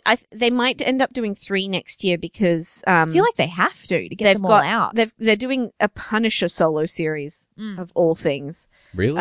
Yeah. Yeah. But it's only. Oh no, and Defenders. Well, I which guess is he only didn't gonna get a be whole 6. season, so. Yeah. So exactly. So Defenders is Yeah, getting but a does show. he need one? Really? What are you going to do with Punisher for a whole I season? don't know, shoot people? He's got 2 movies. Yes, and neither of them were very successful because both of them were just. Punisher isn't a character that you can focus on as a solo character. People like him because he does a really good job as a supporting character to show up the morals of the main character and be a mirror to that.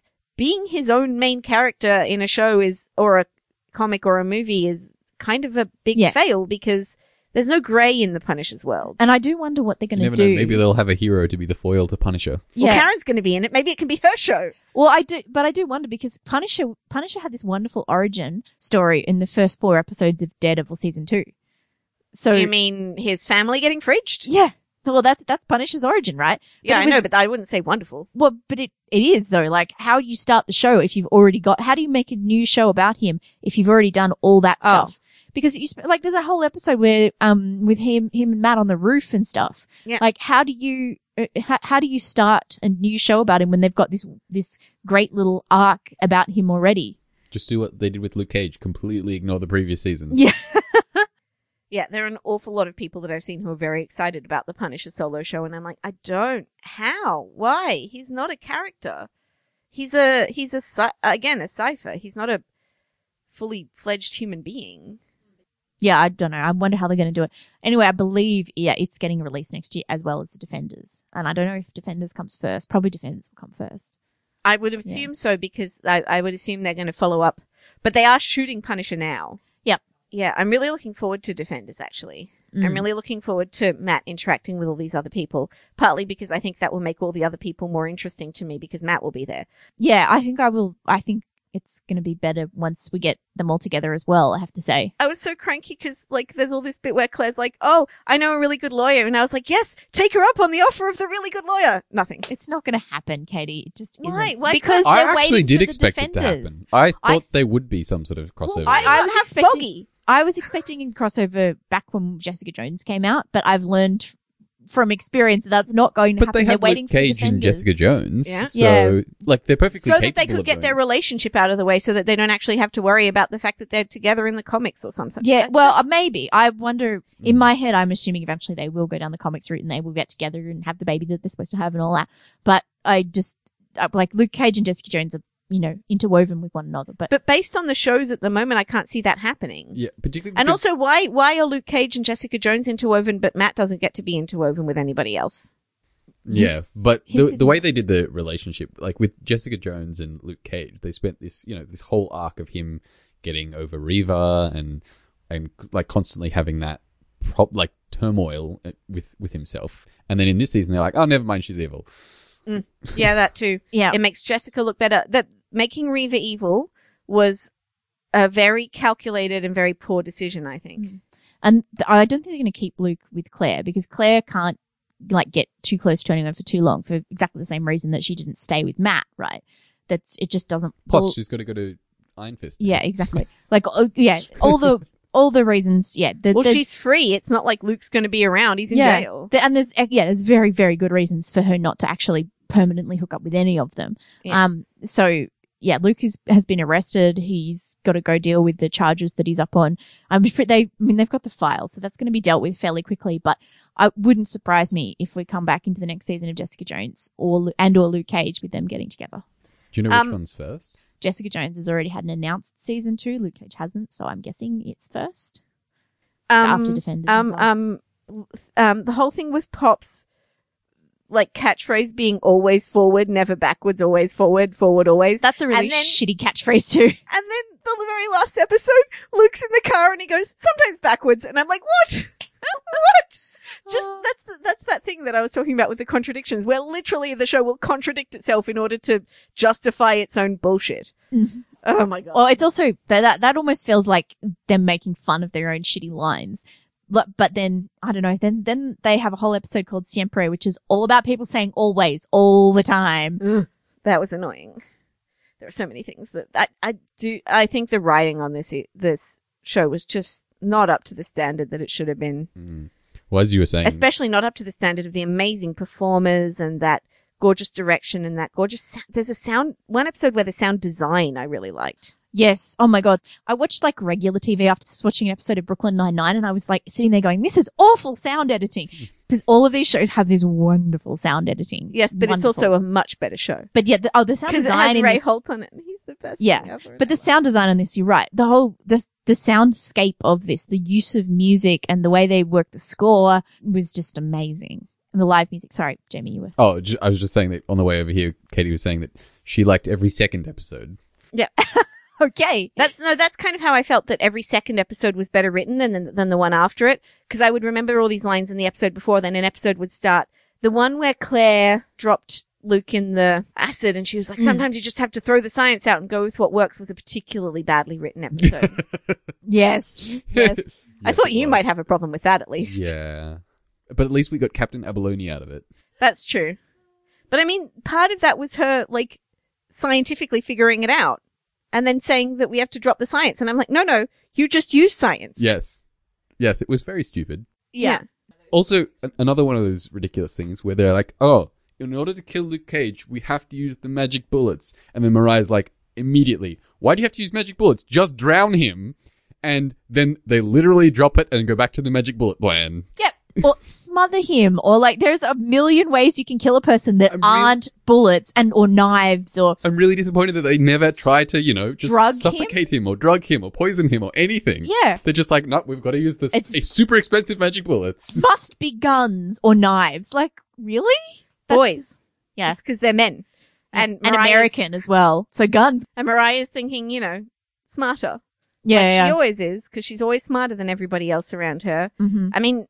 just getting to watch Alfre Woodard. And also, Mariah was really great because she wasn't, like, people talk about her being really cold and really calculating, but then you get to see her in private and she cries and she gets upset and she kind of breaks down a little bit, but she always gets it back together before somebody shows up. And I think Shades sees that.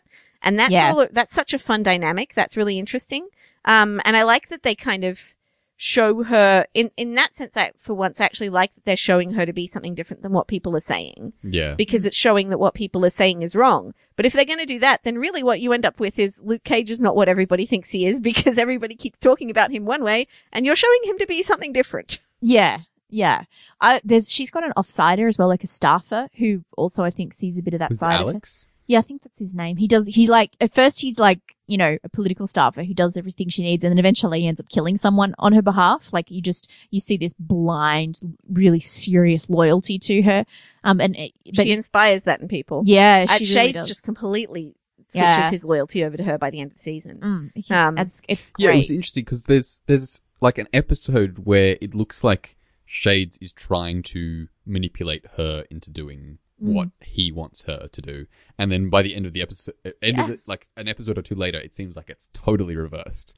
Yep, that is the power of Mariah. I think it's not just that Shades was trying to manipulate her, but he kind of saw in her a way of a kinship. Like we both want the same things. I guess, but when we first have that interaction, it almost seemed like he was talking down to her a lot. Yeah, she says he's talking down to her, and he's like, yeah. He gets called out on that. I just think that's such an interesting dynamic, those two. You could talk about Mariah for hours. She's so fascinating. I I was thinking about it before as well, like the whole, she says one thing, but in reality, she's really awful and conniving and scheming and stuff like that. But she's just fascinating. Like the whole, I was never in any doubt as to why she is the way she is and how she became this way. And it just begs the question as to why did they introduce Diamondback at all? Why not just have Mariah be the big bad for the second half of the season? Exactly. Or keep Cornell alive longer. Sure, keep but Cottonmouth alive. you could have transitioned into Mariah being the big you bad could in have. the second half. Yeah, but she needs somebody. And then she could have actually drowned him. Because there is an interesting thing that goes on in the second half where she's got to work out whether she wants to take over his business. Mhm. And she kind of doesn't want to. She doesn't think that's her, except that it is her down to her very core. And she has to work through that. Mariah is the big bad of the season, and she wins. Yes. That, I think, is the biggest frustration of all of Luke Cage, is that they accomplish nothing. The only thing Luke does is put Diamondback in prison. Mm. And Diamondback... I feel like it's more that Diamondback puts himself in prison. Yeah, almost Diamondback's he Just does. by great. wandering around going, being mine is an evil stupid. laugh. Like, Well, Cornell is much more mine. Cottonmouth laughs every time that... every time he's about to murder someone. Yeah. I know, he's But awesome. he pulls it off because Yeah. you can see exactly what he's going through and why he then finds that particular situation funny. And Or then he doesn't find it funny, but he wants somebody else to think he's finding it funny. Yeah, but like he's totally believable Yeah. in all of his decisions and choices. Cottonmouth's a real character. Yeah. And Diamondback is a pantomime villain. Yes. Yeah, what does Luke accomplish in his own show? He starts off as a person, like a floor sweeper and dishwasher, and he ends up in jail, having accomplished what exactly? He takes a couple of maybe minus, like, villains off the street, and Diamondback, who was only there because he's there in the first place. Mm. What's the growth? What?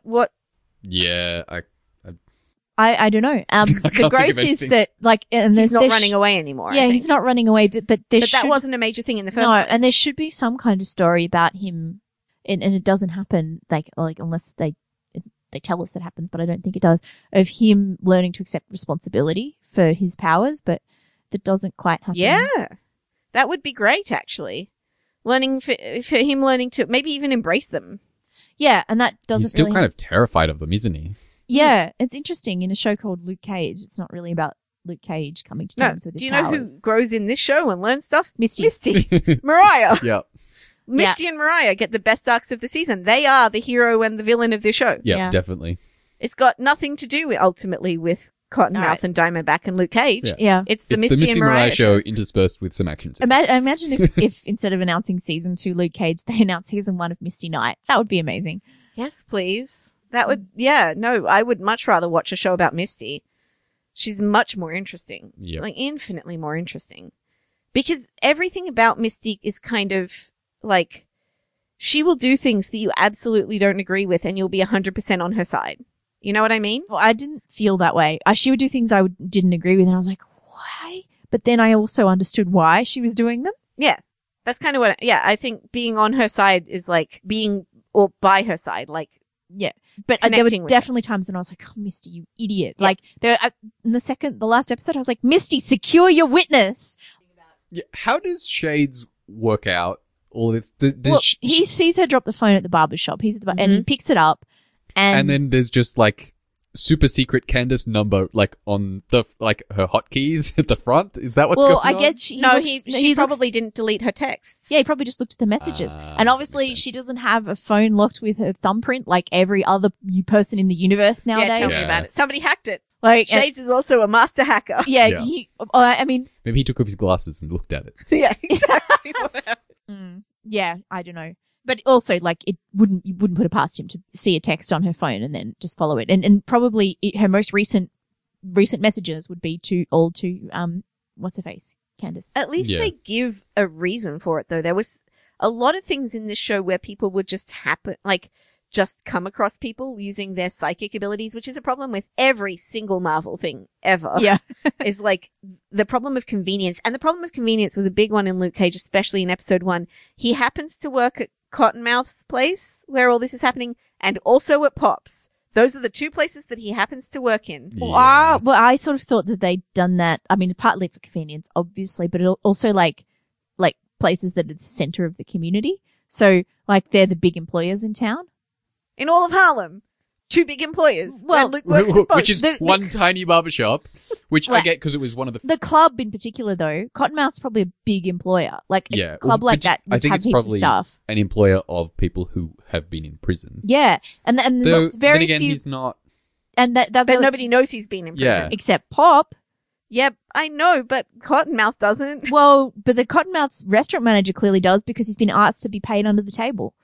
But he doesn't 'Cause, know yeah, that that's because in the he was first- in prison. Yeah, in the first few episodes, it seemed like that people knew he was in prison, and because that was just my impression Yeah, of the first few episodes, and then it wasn't until later that we realized he was was a totally different name Carl. and all Yeah. that sort of stuff, and I was like, Yeah. what? Luke Cage being from Georgia, or Carl Lucas being from Georgia, doesn't make any sense because it seems like when he walks around Harlem that people know him and he knows people.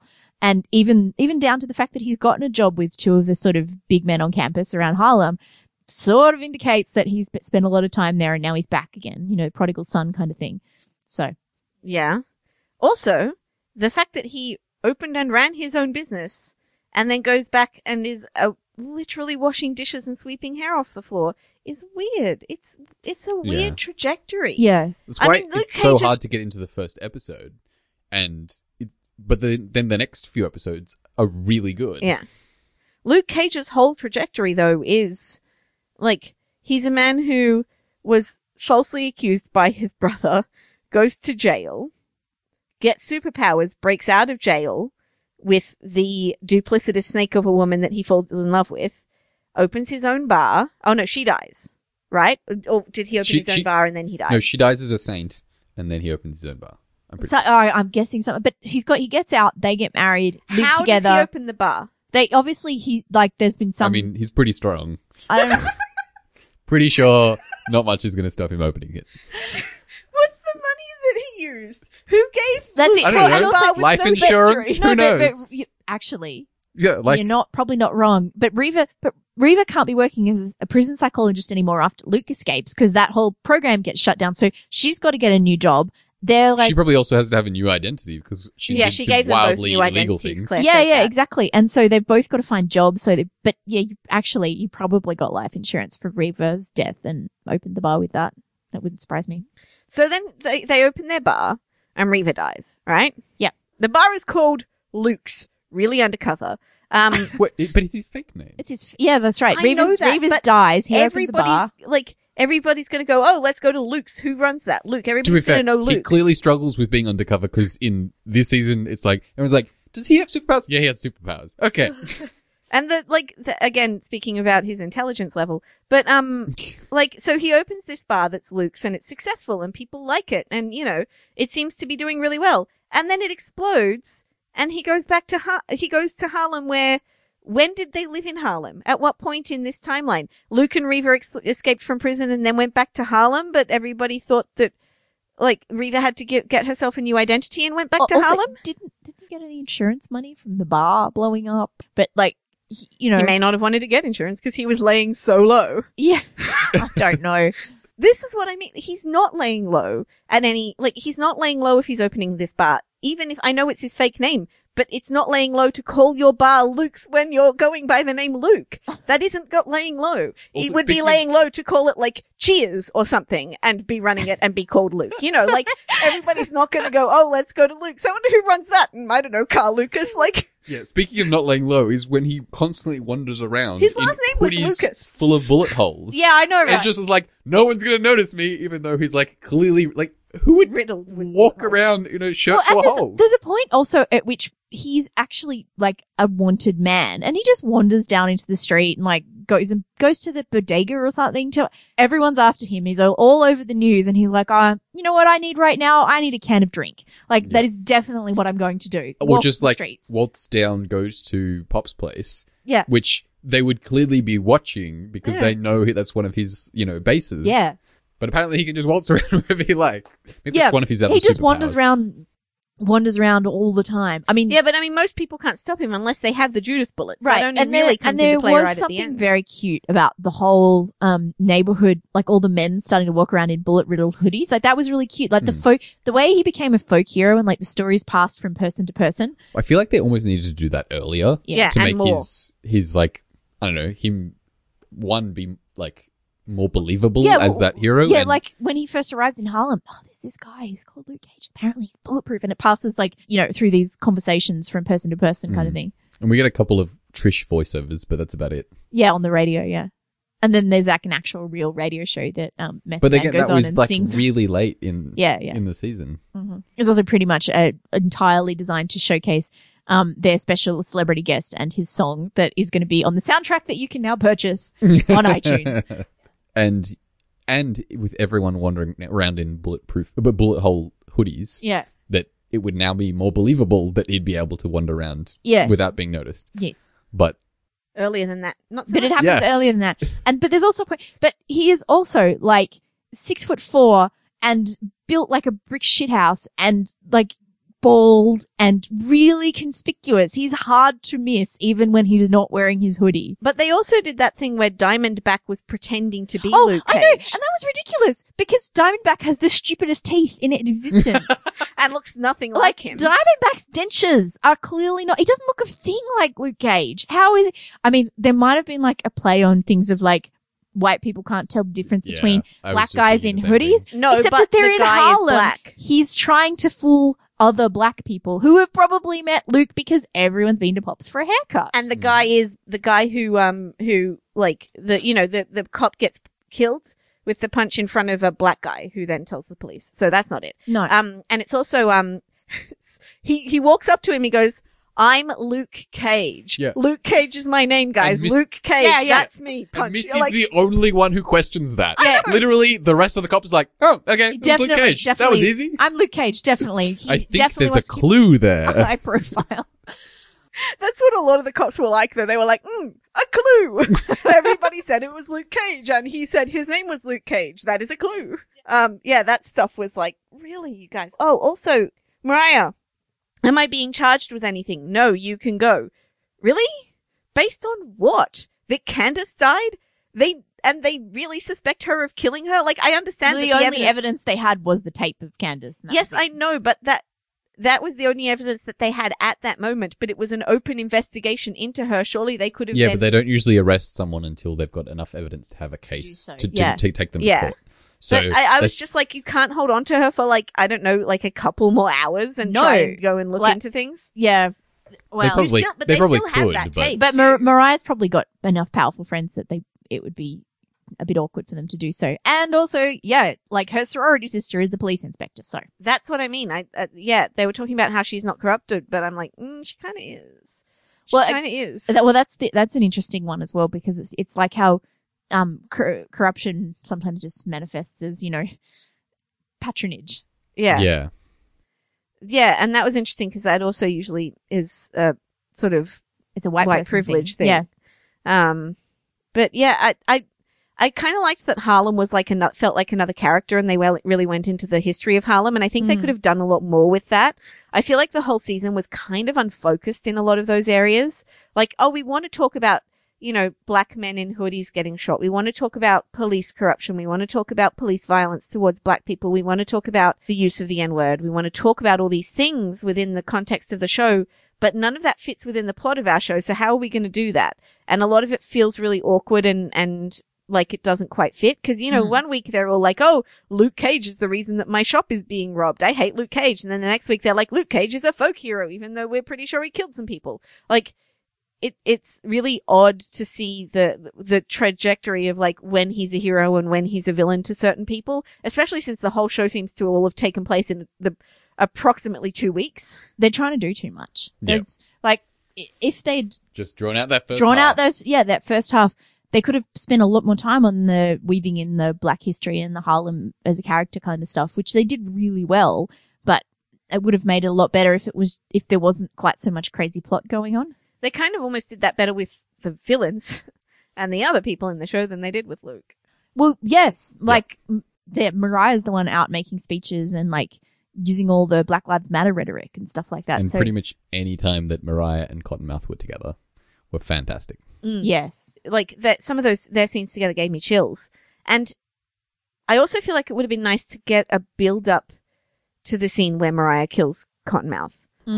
I thought it worked really well that it was sort of out of the blue, though. It was very shocking. I did It was very not see shocking. that coming. That's true. I think it might have been nice to see that flashback scene before she killed him and things like that. Like, just a restructure of this season would have been really good for But again, it. like, that would have made a fantastic season finale, because that was the one that Yeah. that left me wanting to watch the next episode more than any of the others. Yep. Whereas the end of this season finale, I was like, meh. Yeah. Uh-huh. Yeah, it's like, oh, that's a shame. Luke's in prison again. Oh, well. Yeah, pretty much. That's that done. Yeah, I guess I'll watch it when it comes back next. Yeah. When someone reminds me. And I'll have forgotten the plot because it's like 2 years away. Yeah, and I would have really liked it to have been something that I got really into. I really wanted to love it. You know, I really wanted to like Luke, and I think I was kind of apprehensive because I didn't on Jessica Jones. He just wasn't much of a character, but that continued on this show. I just didn't feel like he wasn't, you know, there wasn't enough of him as a person, as a human being for that to happen. But like, it's really frustrating because I really wanted to like him, and I really wanted to like the show, and I really wanted to root for him and be on his side and be interested in all of the stuff that it was trying to talk about and have this awesome black superhero. I just don't think he's the guy.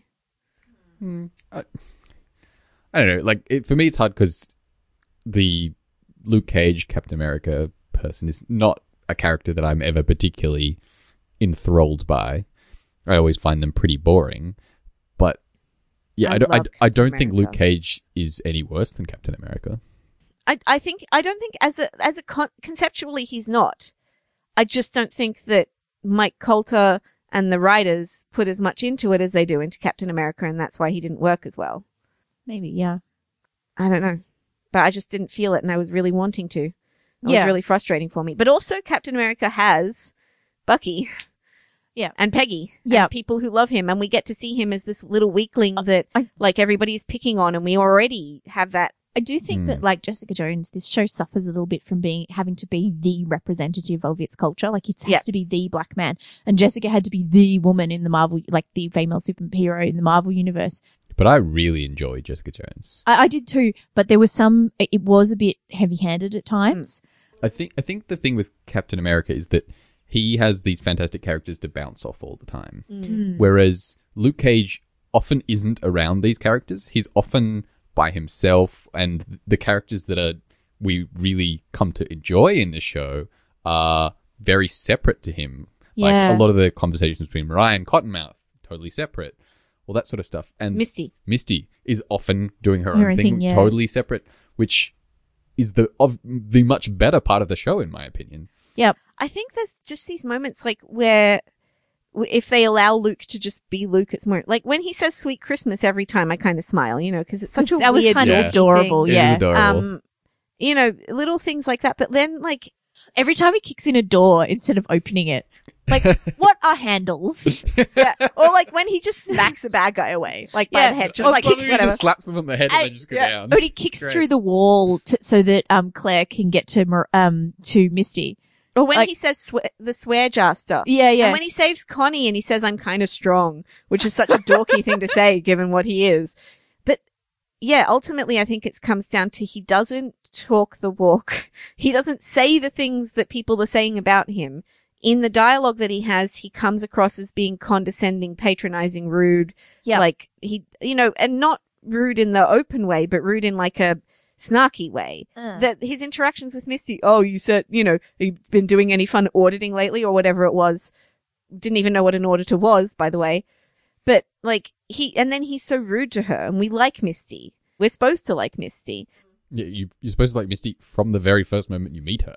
Right. And she like, you know, I get that they had this cute kind of snarky thing, but to put that again in context is kind of, he pursues her because she doesn't want him is not a nice trait. And I mean, it doesn't fit with the lovable dork Luke that we just talked about. That Right. I'm kind of strong. And, Yeah, exactly. And they sort of weirdly verged that cute snarky thing from the first episode into this weird, like Snarky. yeah, like actually hostile Yeah. Strange. relationship that they have for most of the season, really. And then he goes and saves her again at the end. And you're like, at what point, where is the change in this relationship coming from? Why are these things like, this is the thing, is that I don't follow the trajectory of any of this stuff.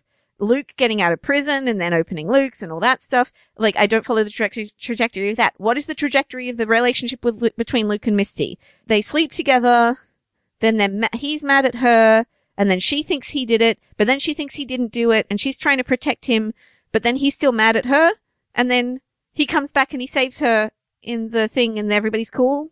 That's the trajectory, right? Or Yeah. like, cause she brings him in and she gets mad at Claire and then she's also mad at Luke, right? So I can't remember. I can't piece it together. You know, it's so baffling and confusing. And I think that is that lack of focus. Yes, I think it is. But damn, the show looked cool. Yes. It has And so many sounded good actors cool. in it. Yes. I don't know. Does anybody want to bring up anything else about it? No, I think I wonder if once we have the Defenders, these things are going to get a bit better when we've seen everybody interact a bit more, like when the heroes have sort of. I think one More thing together. that Marvel doesn't do very well compared to the X-Men franchise movies is the X-Men franchise movies use their powers really well. Whereas in the Marvel shows, they don't seem to know what to do with them. I don't. Yeah, he's really actually strong. think- Oh, I guess we'll just have to have magic bullets. well, And but then that's it. That's the extent of it. They don't try to get him to do anything interesting. But Yeah. Daredevil did.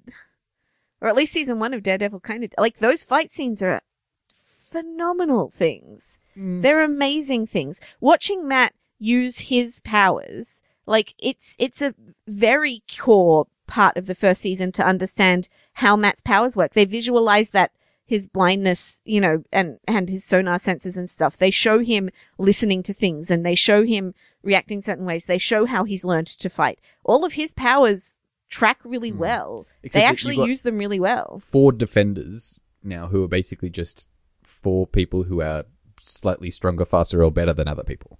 So they're just going to be hitting people.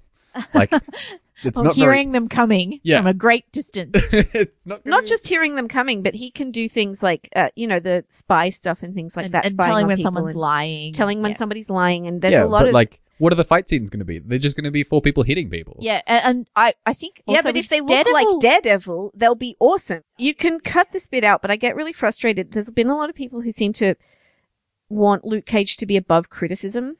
Like, I've been talking about it and I'm like, well, what about this thing and that thing and something else? And they're like, no, but that's okay within the context of the show because of this thing and that thing. I'm like, but I'm talking about the tropes. This is like, you talk about Cornell shooting all of his, Cornell and Diamondback both shoot more of their own people than they do anybody else. They both kill more people who are working for them than anybody else. They're I supposed to think be that's a bad writing- guys. Yes, that's what I mean. They should go around killing other people. Yeah, they if they're not hurting innocents, then how are they? They're Well, Yeah. they do hurt innocents as well. Cottonmouth, very little. Yeah, they're well, almost except that- see. that- Almost none except that we see. Actually, you get them, roughing up the neighborhood and taking all their money. That's their Yeah. hurting of innocence. But that's Mariah doing. yeah, but you don't. Cottonmouth. Cottonmouth doesn't do that. actually, Mariah does. it. Cottonmouth actually slides. He does. Cottonmouth just has a reputation for that. Like we don't see it. We're not shown it as Yeah. the audience. We come to this character seeing that the community is scared of him, Yeah. which is interesting. Again, if they had a bit more time to stretch that out a bit and give him a proper arc, they would have probably done And a better even job. like roughing up the community is not quite the same as constantly killing his own people. yeah, I guess. Like it is. I mean, he really is like a. I don't know. I don't find that particularly out of character or I don't weird think or it's anything. that's what I mean. I don't think it's out of character. If you've got one person doing that, okay. Then they brought in Diamondback. He did exactly the same thing. Yeah, but Diamondback isn't a character, so But it's a trope, right? Yeah. That's a trope on this show that is failing the show. Like, if I talk about the way that women are portrayed, like with this kind of through line, okay, if you took Reva by herself, if you took Misty by herself, if you took Mariah by herself, then you can see all the reasons why they're doing these things. But on the whole, what you end up painting is this trope of women are duplicitous.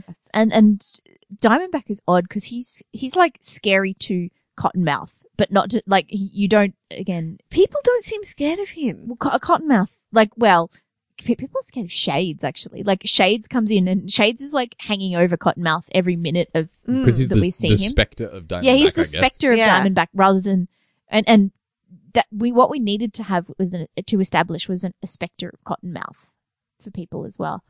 Anyway, But even then, when Diamondback showed up, because Shades is so good, he was even more disappointing, I think. yeah, he was completely because Shades had been so scary, and then Diamondback actually shows So, like, it would have been almost more fun if we never saw Diamondback and it sort of was something that hung over the end of the season. Like, Yeah. Cottonmouth is Maybe dead. some sort of hook into the next season Yeah, that was interesting. Yeah, that would be Yeah, or just have Diamondback in the very last episode. Although if they didn't cast him till next season, they might have been able to cast an actor who didn't like destroy the show every time he was on it. Right.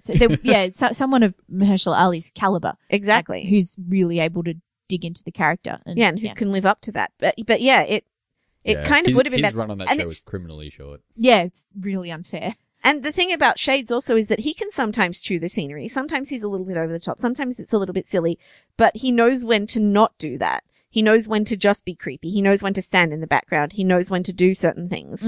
His performance is much more carefully calibrated.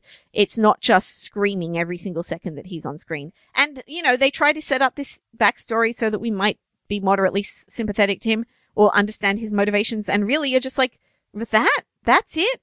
Like, comparative to everybody else's backstories, this is what you're giving us for him? Cheesy comic book stuff 101, the laziest possible writing. But it could have been a good backstory. Like, it's not a bad premise for a comic book villain, like I said earlier. It could have been done well. Yeah, but then, I mean, the cheesy, that Bible, when he gives the Bible to the Die Hard character and he looks through it and it's like, you know, all circled and Yeah. stuff. And then he looks up and he's like, oh, he's crazy. And you're like, we know. We know that. We don't need that establishing shot. We figured that out. Yeah. He's not, and you know, there's these little moments where Cottonmouth will just be playing his organ in his office and somebody will come in and he gets really upset and although he has some very serious, issues around women and stuff as well. Yeah, like there's a scene where there's just naked women sitting there, like draped over furniture, listening to him play his organ or play his keyboard. But women as decoration, Yeah, women as objects, kind but of problem. like the whole thing where he still wants to play his keyboard and was a really that's a really interesting part of his character.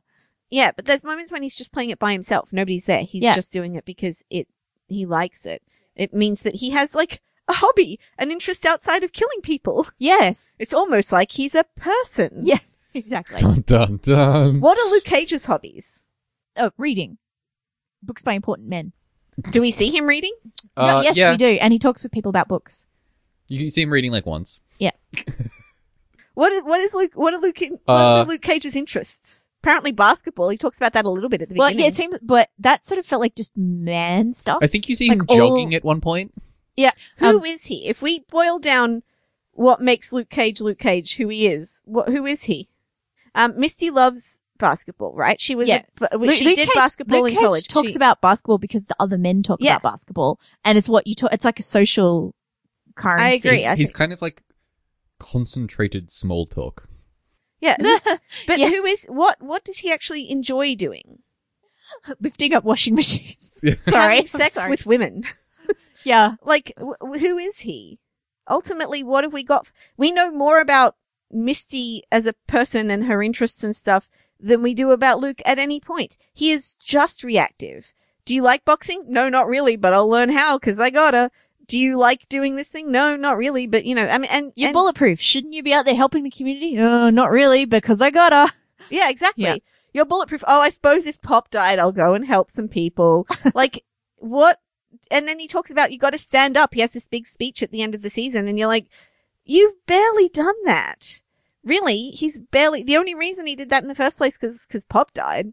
Like, it's who is Luke Cage? And As a that's very person. unlike Steve Rogers. So Steve Rogers wants more than anything to be a soldier and to fight and to stand up for what's right, but he's too small and he can't see straight, and so he can't get in. Like, and so when he's given the opportunity to do that, he's like, "Yes, I can finally do this." Yeah, exactly. And he's modest, and he's not like out there to, which Luke is as well, and he's not out to get glory. He genuinely wants to do that.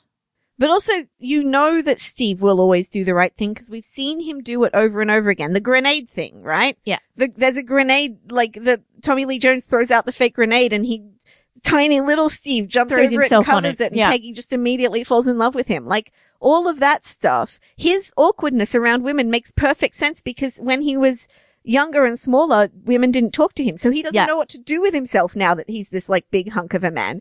All of these things there's these little bits and pieces of who he is that's woven into everything that he does. I think part of that is just because of the awkward way they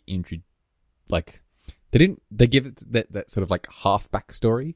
Mhm. Like you get a piece of his backstory where he's in prison, and you get his motivations then and what's happening, and then you get another tiny slice of his backstory when you see a bit of his early family life, which you see a couple of minutes of at most. Yeah. But also there's this weird thing and then- where they but were then like, they oh, my dad didn't really like me all that much. Why? But they all, and Yeah, they didn't really go into any. but he was also the miracle baby. Like the only child his parents ever had, and they thought they were never going to. And there's also, he went into the Marines, and at some point, Did he? some kind of law I don't enforcement. He even talks remember about that. having been in yeah, the and Marines. he was a cop. And he was a cop as well. Yeah, Oh, he was a cop. He was ex-law enforcement. What That's is what the they, trajectory of this the, man's life? the guard who's It's weird a comic how book little character. they tell you about it. Yeah. Yeah. It's just weird. You've got They to just piece drop- it together. They just drop these things, bits and pieces, but none of them seem to match up with anything else that you know. Yeah.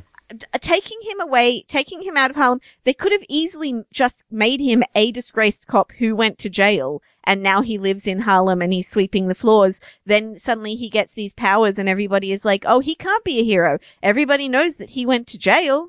Yeah. Like No, they but he didn't had to have be innocent to begin with, Katie. Yeah, because he does have to be a good man. Yes, Like- I know, but he could still be all of those things. I think it could have been more interesting had he been like actually a disgraced cop. Like he wasn't innocent. Well, and tried to be yeah. better. That It could have, And yeah, the that whole would have been thing- interesting The too. whole thing where he did get arrested as a kid, and then his dad helped him get out of it, and so he didn't end up in jail. But that's what turned him around and put him in the Marines. Like that seems to be the story. That is interesting. That he wasn't always a good man. He had to be taught that by doing. Yeah, I don't that. even why remember the couldn't Marines they part. just How did he have squish time to this do all whole? this? Yeah, couldn't He's they just? 40. He's had plenty of time. Really? Yeah, Yeah, Mike Coulter's couldn't 40, and he's figure meant to out be how about the old same Luke is. age as the actor who's playing. He has aged well. Yeah. And he's meant to be about the same age as the actor who is playing Diamondback. So who's, I would suggest in his 40s, but Mike Coulter is actually 40. I've looked this up. And I think I would put Simone Missick around our age, like mid-30s. Around your age. yes, okay, infant. But yeah, that again, like they could have just squished all of that into one backstory, right? Mm. Like he was raised in Harlem by a preacher, right? He's raised in Harlem by a preacher. His dad wants him to be raised to be a good person, but then he gets into some trouble and he gets into doing the wrong thing and he goes to jail. Now dad is mad at him and he goes to jail whether or not it's for something he did on it is irrelevant, really. Well, He and could it's easily also go- interesting that he's going to jail eventually when he got out, didn't get to go to jail. Like he didn't have to go to jail earlier when he did deserve to go. So I think Right. this is another one of the like comic book roots problems where not necessarily that this is anything that's from comics, but the total overcomplicatedness that comes Yeah. from comics. Because comics Yep. is ridiculously convoluted, but that's kind of comes with the medium, and you kind of expect it. But in TV, that doesn't work. yeah, that's right. Well, from what I've heard, he's a very different person in the book, in the TV show to the comics. In the comics, he's a bit angrier and a bit like I would have actually liked that more. That kind of fire when with that N-word scene, you know, Yeah. like Yeah. that was much more interesting and exciting for me. Well, and the fire when he puts on the Wu-Tang Clan and he kicks the door down and walks into Cottonmouth's building and to steal the money and just kills everybody to that soundtrack. I don't that's think that he killed anger. everybody. No, he just knocks them all out.